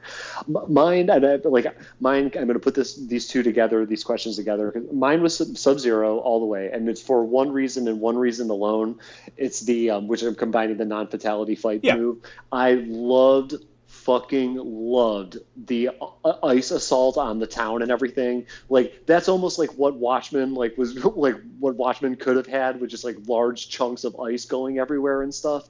And this was I mean, Sub-Zero's got a lot of really great moments in the movie, but this was the one that really sold it for me. This was like such a creative use of the character's abilities. This really like made him feel like so much like an incredible threat. I mean, he was threatening before, but this really like solidified this guy as like the be all end all. We must stop this dude and everything. And like once again, it's just something that like, okay, what can we do here? Okay, so Sub-Zero freezes stuff, and hey, did you guys see that episode of Watchmen, like when they rain down hailstorms? So Sub-Zero makes ice too. We should do something like that. And I fucking loved it, man. Like it was something that totally took me by surprise. I thought it was just really intense the way that they did everything. It looked cool with all the different ice and the size of the ice going everywhere, man. Like that was, if there's anything like that I think I might take away from this movie, that is something that like that might be my favorite part of the whole movie right there. I thoroughly enjoyed that whole sequence as it culminates, and I'll answer this question too, as it culminates in Sub-Zero shattering Jax's arms. But I love that whole sequence. It is one of those ones, though, I wish when he begins launching the ice everywhere that it was more violent.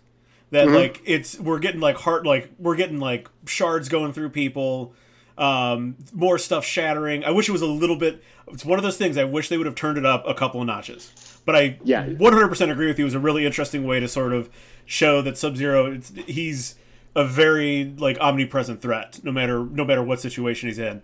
I 100% agree with you, and I really enjoyed that whole sequence. And I loved, and it's not a fatality because he did not die. I really loved how as it culminated in him freezing and shattering Jax's arms. That was so goddamn cool, man. And there was another, like you were saying, with this, like a slow burn type thing. You saw the ice crystallize up his arms, and they did such a cool job with the ice in general. Like even when like freezing the different people in the ice and stuff, like it just had this like this sinister image, like this hauntingly sinister image of just people being frozen and stuff. Like I loved it, man. Like this was such an awesome job with Sub-Zero and everything, man. Like they just knocked it out of the park tenfold. Yep, 100%. Dude, they spent all the money where they needed to spend it. So yeah, like, right. And it's you know like again like I'm kind of making a joke, but like that like the where Cole Young has this fight. Where Jax has where Jax loses his arms. It's the same factory or warehouse or wherever the fuck they're using. Like, they didn't spend money on like sets. They didn't spend money on like, you know what? Why don't we get Sub-Zero right? Why don't we get Scorpion right? Why don't we get all these characters right? And who the fuck cares if you can recognize that we're gonna use the same set for two different things? Right. Dude, like, and speaking of that whole sequence with Jax and Sub-Zero, like, I mean, just how badass is Jax? Like, just like, you know, he's willing to go like fight this dude and stuff. I mean, Jax was just such a proactive character in that whole thing. Like, it sucked that it ended with him getting his arms shot in terms of the character and stuff. And like, even to add like one other icing on the cake is when Sub-Zero throws him off the cliff and he just cracks his head on the way down, and you get to experience all of that crack and stuff. Like everything about that particular, it was awesome with him. That was great. Yep, 100%. All right, man. All right. So unfortunately, we didn't get a surprise character. No. You know, I swear, like I was as I was making adjustments to this outline, like I was thinking, I'm like, there's gonna be a surprise character. Like there's gonna fucking be a surprise character for us to talk about. And I swear, like when Cole was fighting Goro and the smoke appears and stuff, I was like, okay, we're getting Smoke. Smoke is going to be the surprise character and stuff. And then no, it's just Goro in there and everything like that. Like I thought maybe like the smoke that we were seeing was being caused by Smoke, and it would just be like this big reveal. But we didn't get any surprise characters. It's not necessarily like a letdown, but I just thought we would have gotten one in there. I think the closest we get to it, and I enjoy it because it is sort of, it's one of those things that again, like this movie knows that it's cheesy, but it's enjoying its cheesiness. And so I did like the sort of the tease of Johnny Cage at the end. Like Cole's heading to Hollywood, and like obviously like, okay, we're gonna walk past the Citizen Cage poster. That's like as close as we got to it. But you're right. Like we were both very sure that there was going to be someone unnamed that pops in, you know, even if it's just for like a quick scene, that someone was going to pop in. So I am a little bit surprised that we didn't get that hidden character, the surprise character. And I'm not going to lie to you, I'm also very surprised that Cole Young didn't turn out to be a named character. Yeah, that took me for a limb too. Yes, it did, definitely. Like, I thought that they were going to have some kind of reveal, or even him just carrying on Scorpion's mantle and being like a new Right. Scorpion or something like that. But we didn't even go that way. And like, no joke, like when we were talking last time around about how great it would have been if like the end of the tournament he becomes like Shao Kahn or like a Darth Vader, like a villain type figure. Yeah. Like, I think I had abandoned that about like 20 minutes into the movie. I'm like, yeah, I don't think that that's going to happen. Like, and it would have been awesome if it did. Like, I still think that would have been awesome, but I kind of abandoned that early on. Yeah, I honestly, after the end of the cold open, I was like, oh, so that baby either Yeah. is somehow Cole Young, like Raiden pulled him through time, or it's a descendant, and he's clearly on the side of good, so. It's we're not gonna have like a Darth Vader type of reveal for Cole Young. Yeah, they were like the once Raiden did that, and then not only did Raiden take the baby, well, we started to get those flashes, which he gets those flashes. I think we're looking at least one or two flashes in the first act alone. Yeah. So that right there is like, okay, yeah. So he's definitely going to be a good guy for sure. Yeah. Exactly. And did you notice that they dropped a Nightwolf Easter egg in there? Like he's on Sonya's board. Oh, is he? Yeah, the cage thing was one Easter egg, and then there's a photo of like a Native American like guy, who's in this tournament, and I'm assuming that was Nightwolf.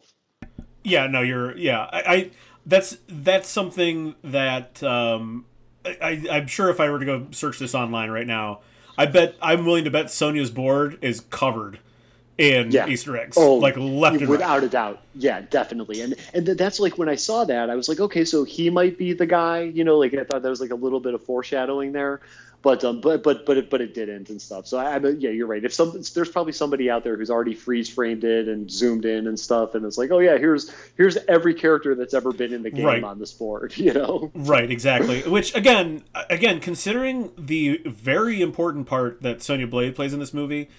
I think this is like my biggest regret of this movie, that we didn't get a scene of that mission that she talks about with Cole Young, where her and Jax's team gets torn up, and that's how you could have introduced like a minor character, minor villain character that kills a bunch of people, but they end up killing, to sort of like set the stage for like how Sonya Blade knows so goddamn much.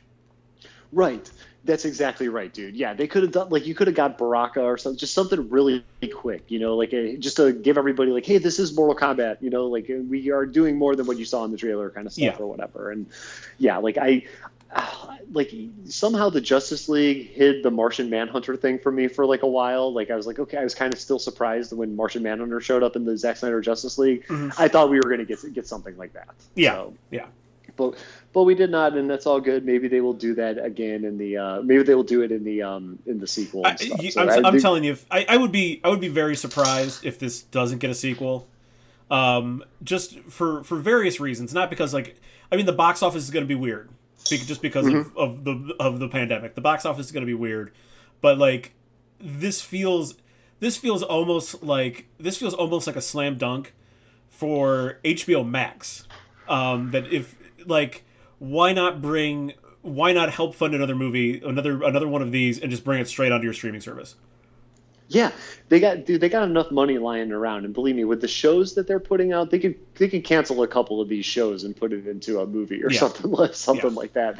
But like, yeah, dude, I think that's a great move for HBO Max and stuff. Is like, and even if you're not going to release in the theater, give it to the streaming service. Why the hell not? Like, people are going to watch this. This does have an audience, you know. And if you put it in the theater anyway, maybe it takes home a couple $1 million too. Who knows? Yeah, definitely. Okay, so we're going to get into the prediction follow up here, and some of these I was wrong on. I'll be the first one to admit it. Yeah, same here. But so let's kind of run through these here. So the who is going to be in the best fight? I believe we both had the Scorpion Sub-Zero fight. So what were we right or wrong? I think we're right. I think in fact they're in the two best fights, top to bottom. Not necessarily the best fatality or like the bloodiest, but like those two fights had just a little bit more mustard on them. Mm-hmm, definitely. Yeah, those ones, you were feeling those fights a little bit more and stuff like that. And the first fight, sets up the second fight so well and stuff. It's just there's a lot of weight on that conflict between Scorpion and Sub-Zero, definitely. So we're both right on there. Who is going to be in the most fights? We had Cole Young. I think we both had Cole as being you had in the most Cole. fights. I had Sonya Blade. Thank you. Okay, I knew it. That's the one thing I knew it. Okay, yeah, I was making this out. I'm like, I knew I missed one of these. So you had Sonya. So we both. So who is right in this one? So this is I sort of forgot to tally Cole Young's fights because obviously he fights Melina, he fights along with Scorpion, fights Sub-Zero, fights Goro, and then also as a bonus he fights someone and gets his ass kicked at the beginning. So exactly. So I think he's in 4, and I think Sonya Blade's in 3 fights. Okay, yeah, I would have had to assume Cole just being the main character would have been in the most fights on that one and stuff, and Sonya pulling it in with a close 3 and stuff for sure. Okay, we had the best fatality. This one I was definitely wrong. So we're both wrong because it's Kung Lao fucking cutting Natara in half. That was fucking awesome. Yeah, that was by far and away the best fatality. I think probably that, the head pop, and the dragon might be my 1, 2, and 3. Yeah, I would agree with that too. I did enjoy the one thing that I did enjoy about Sonya's fatality to Melina was how we do get the sort of the very video game look through the wound, through the hole in her, or straight through her. Enjoyed that. That's a nice little touch, even though it did come a little bit too quickly. But yeah, I would agree with your 1, 2, 3 there as well. Okay, awesome. And then Cole being the chosen one, we were both right on that. It's weird that he is, but he also isn't. You know what I mean? They're all chosen. They're all chosen. If you have the tattoo, you're chosen and stuff. And it's so when Jackson always in the car, you're the chosen one, blah blah blah. I thought that he would get I don't know, maybe a power that was better than everybody's. I mean, maybe his suit technically is or something. I just think that okay, number one, the suit thing, yeah, it's cool, but I think it's been done a lot. Energy absorption and all that stuff. Yeah. Ever since X-Men First Class with Kevin Bacon's character and stuff, Sebastian Shaw. Energy absorption and then converting that energy into stuff is something that has become kind of a common thing in superhero movies and stuff. Right. So I was a little okay, you guys maybe could have done something better here. And I mean, I thought it looked cool. I liked the image of him with the upper body gold armor and stuff. I thought looked awesome. It looked like Batista's character in The Man with the Iron Fist and stuff. But I really thought that they could have just made him a named character and it would have been a better choice. Yeah, probably. They do tell you exactly what's going to happen to Cole, though, at the beginning. His trainer calls him the human punching bag. Right. That's right. Yeah. So, if you're, again, it's not something that, I realized at the time, but, if you're very clever and very catch on to foreshadowing real easily, that would have been a big hint. But, yeah, it is weird that he just wasn't more important. Because, what the movie insinuates is that, it basically could have been anyone. Right. That's right. Yeah, exactly. I would have thought that maybe, I know that, no one fought Shang Tsung or whatever, but I thought maybe the final fight would have came down to the two of them, and he beats Shang Tsung, thus solidifying himself as the chosen one. Right. Maybe that happens in the final installment of this franchise, but I would have thought that there was some kind of nod that they would have given to be yeah, guys, this is why you spent all this time following this character around. This is why you had to meet this guy's family and stuff like that, and in the end, it was it just seemed, I mean, it was, granted he was in the final fight, but that didn't necessarily prove to me that he was a chosen one. Right. And they call him, he's part of the quote unquote, the prophecy, but it doesn't really seem like the prophecy necessarily mattered that much. Right. I mean, I don't know. It's right. It does. He's one of the Hisashi bloodline or whatever. But the group could have come together without him. There wasn't something that he does, or there isn't some key that he's holding that makes him super duper special. Really, mostly it just makes him special to Sub-Zero. That Sub-Zero failed in what he was supposed to do. That's exactly right. And when it comes down to the rules and nothing really matters in the movie at all. You had Shang Tsung breaking all the rules of this tournament. No one cares.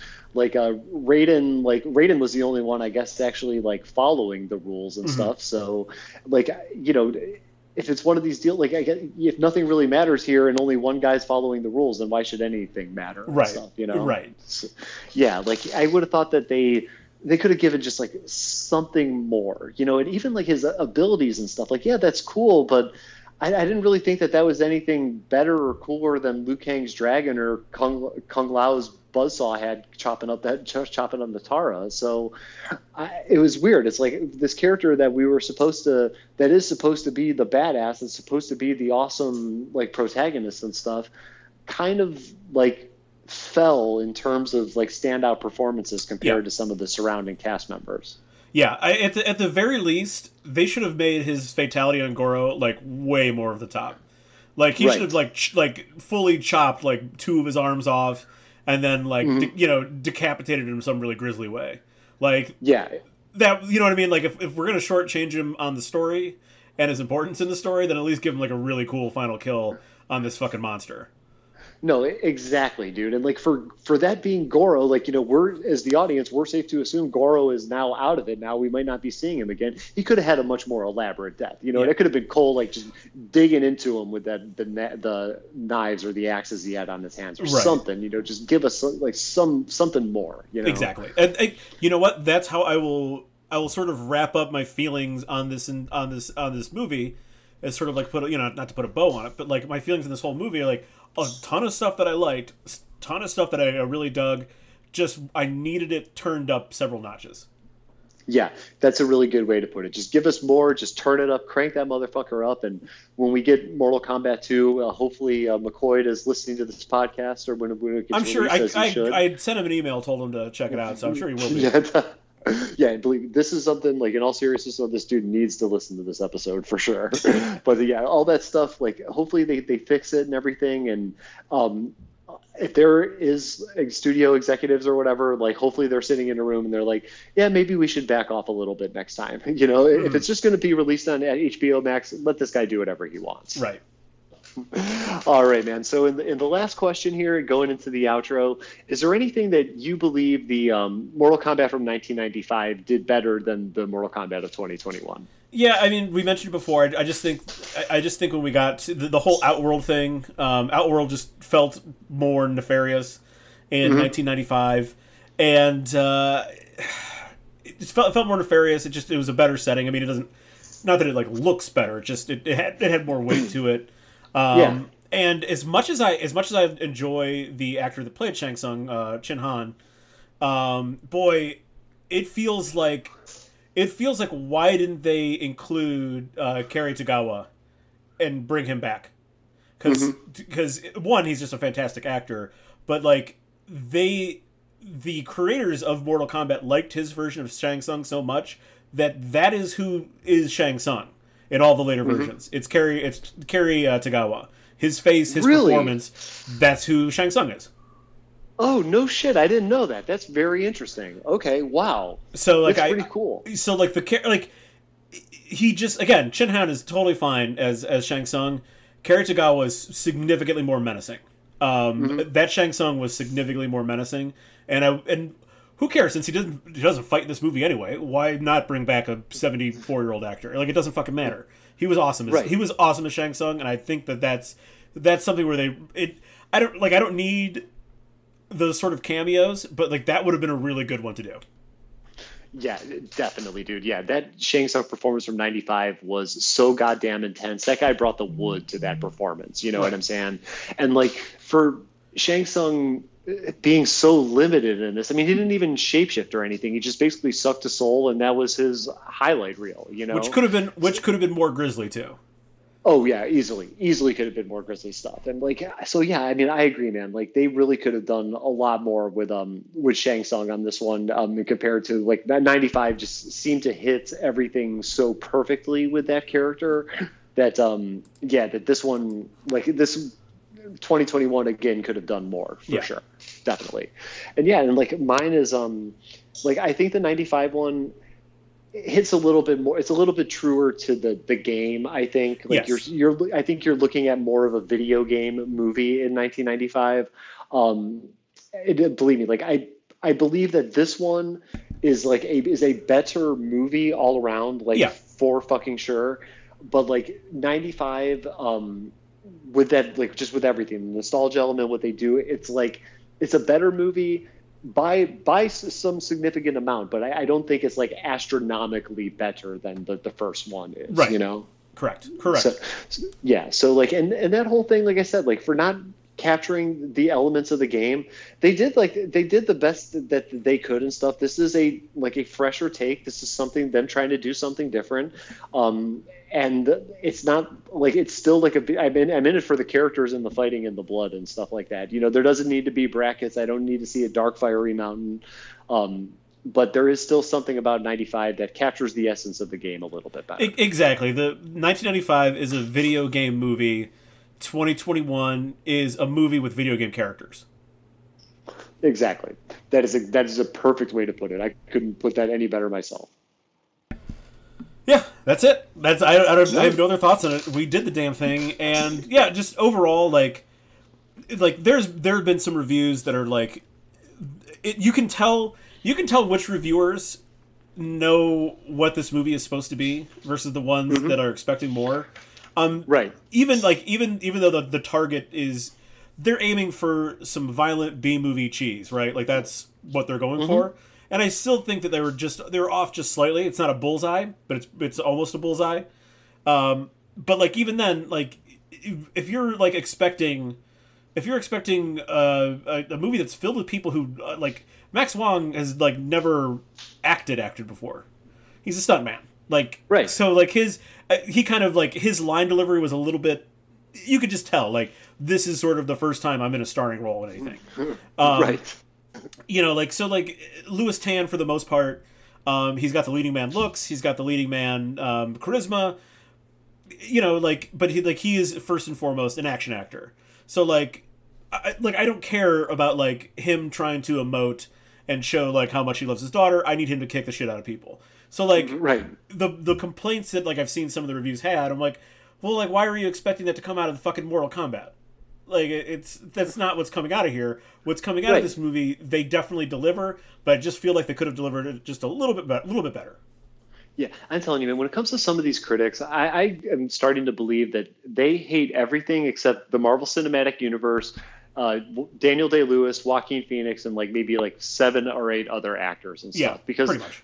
The trends that I kind of notice sometimes is that if it is anything other than what I just mentioned and like, you know, the actors and stuff like that, everything just gets shit on. You know what I'm saying? Like that seems to be like it's like, hey, by the way, this doesn't have Marvel or Disney attached to it. We're just going to shit on every single fucking thing, you know? And it just gets me a lot of the times, you know, because like for this movie and stuff like that, like I did a really great job of avoiding spoilers, but that doesn't necessarily mean that I wasn't able to notice some negative energy out there, you know? Oh, for sure. Yeah. And this whole like the way that we are with things nowadays, like it just, you know, like I haven't even seen the movie, and there's already been 40,000 takes on the whole thing that are all somehow coming into my Twitter feed via retweet or people actually talking about the movie, and it just does shit to you mentally. You know what I'm saying? Like, and I just can't. There just seems like there's too much of it going on and stuff like that. And it's like you're taking all this time to like shit on all these movies, but yet there are a bunch of movies that rightfully deserve to have some kind of criticism. And you're just like, it's the greatest thing ever. Captain Marvel 2 comes out, you're like, it's the most groundbreaking female superhero movie of all time. It's amazing. But then like, you know, something else comes along and it's just like, oh, it's shit. It's god awful. Fuck it. Yeah, I know. It's one of those like. Is this movie a great movie? No, it's not a great movie. But I'll go ahead and show you what a bad movie looks like, and it doesn't look like this at all. Right. Like, you know, they have to have some it's like it's almost like the Marvel movies and everything are judged on this like separate plane, but every other movie that's ever made has to be compared to like Citizen Kane or like an Academy Award winning Best Picture. You know what I'm saying? It's like you know, this Ant-Man 2 gets a pass, but we have to look at Shazam like it's an Academy Award winner. It is very strange, and I think that just goes to show you the power of Disney and Marvel at this point. Like until Thor Ragnarok, Thor sucked. Like those movies were not I didn't find them enjoyable for the most part. Like until they gave it to Taika Waititi and like they're like, hey, can you make this character like interesting and funny and can you do something with it? So like, but it just, I guess it just goes to show you the power that like first these movies apparently can do, those movies can do apparently no wrong, but and I don't want to get too far down this rabbit hole because it could take us forever.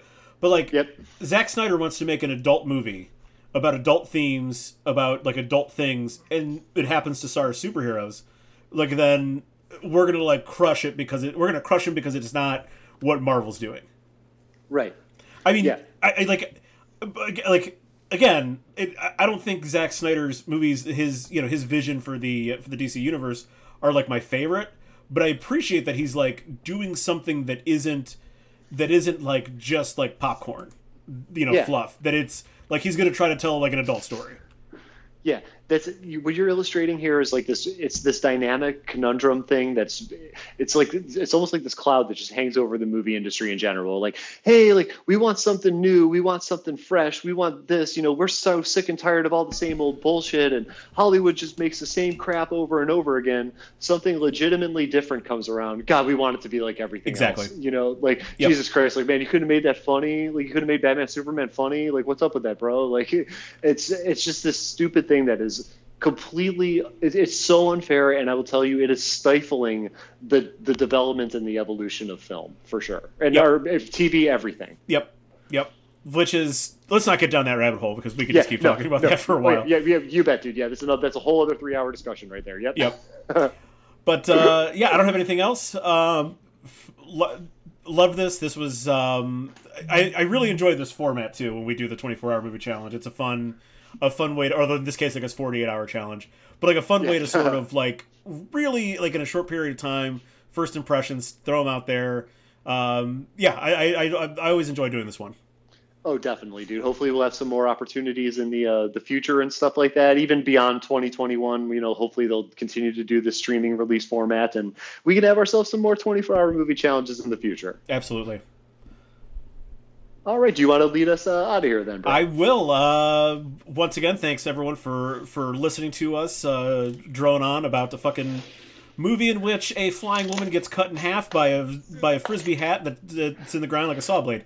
Really, when you say it like that, it sounds really ludicrous. But thanks for listening, downloading. You can find us all over the socials at the Occasionalist Podcast. Find it on wherever you get your podcast. You can find us there as well. And for Adam Chmielewski, this is Matt Pagel telling you out there to have a good one. And if you do have a dragon marking that pops up on your skin at some point in time in the future, just fucking run. Just fucking run. Yep, you bet, dude. I got that going on right now. So everybody, thank you. See you next time for sure.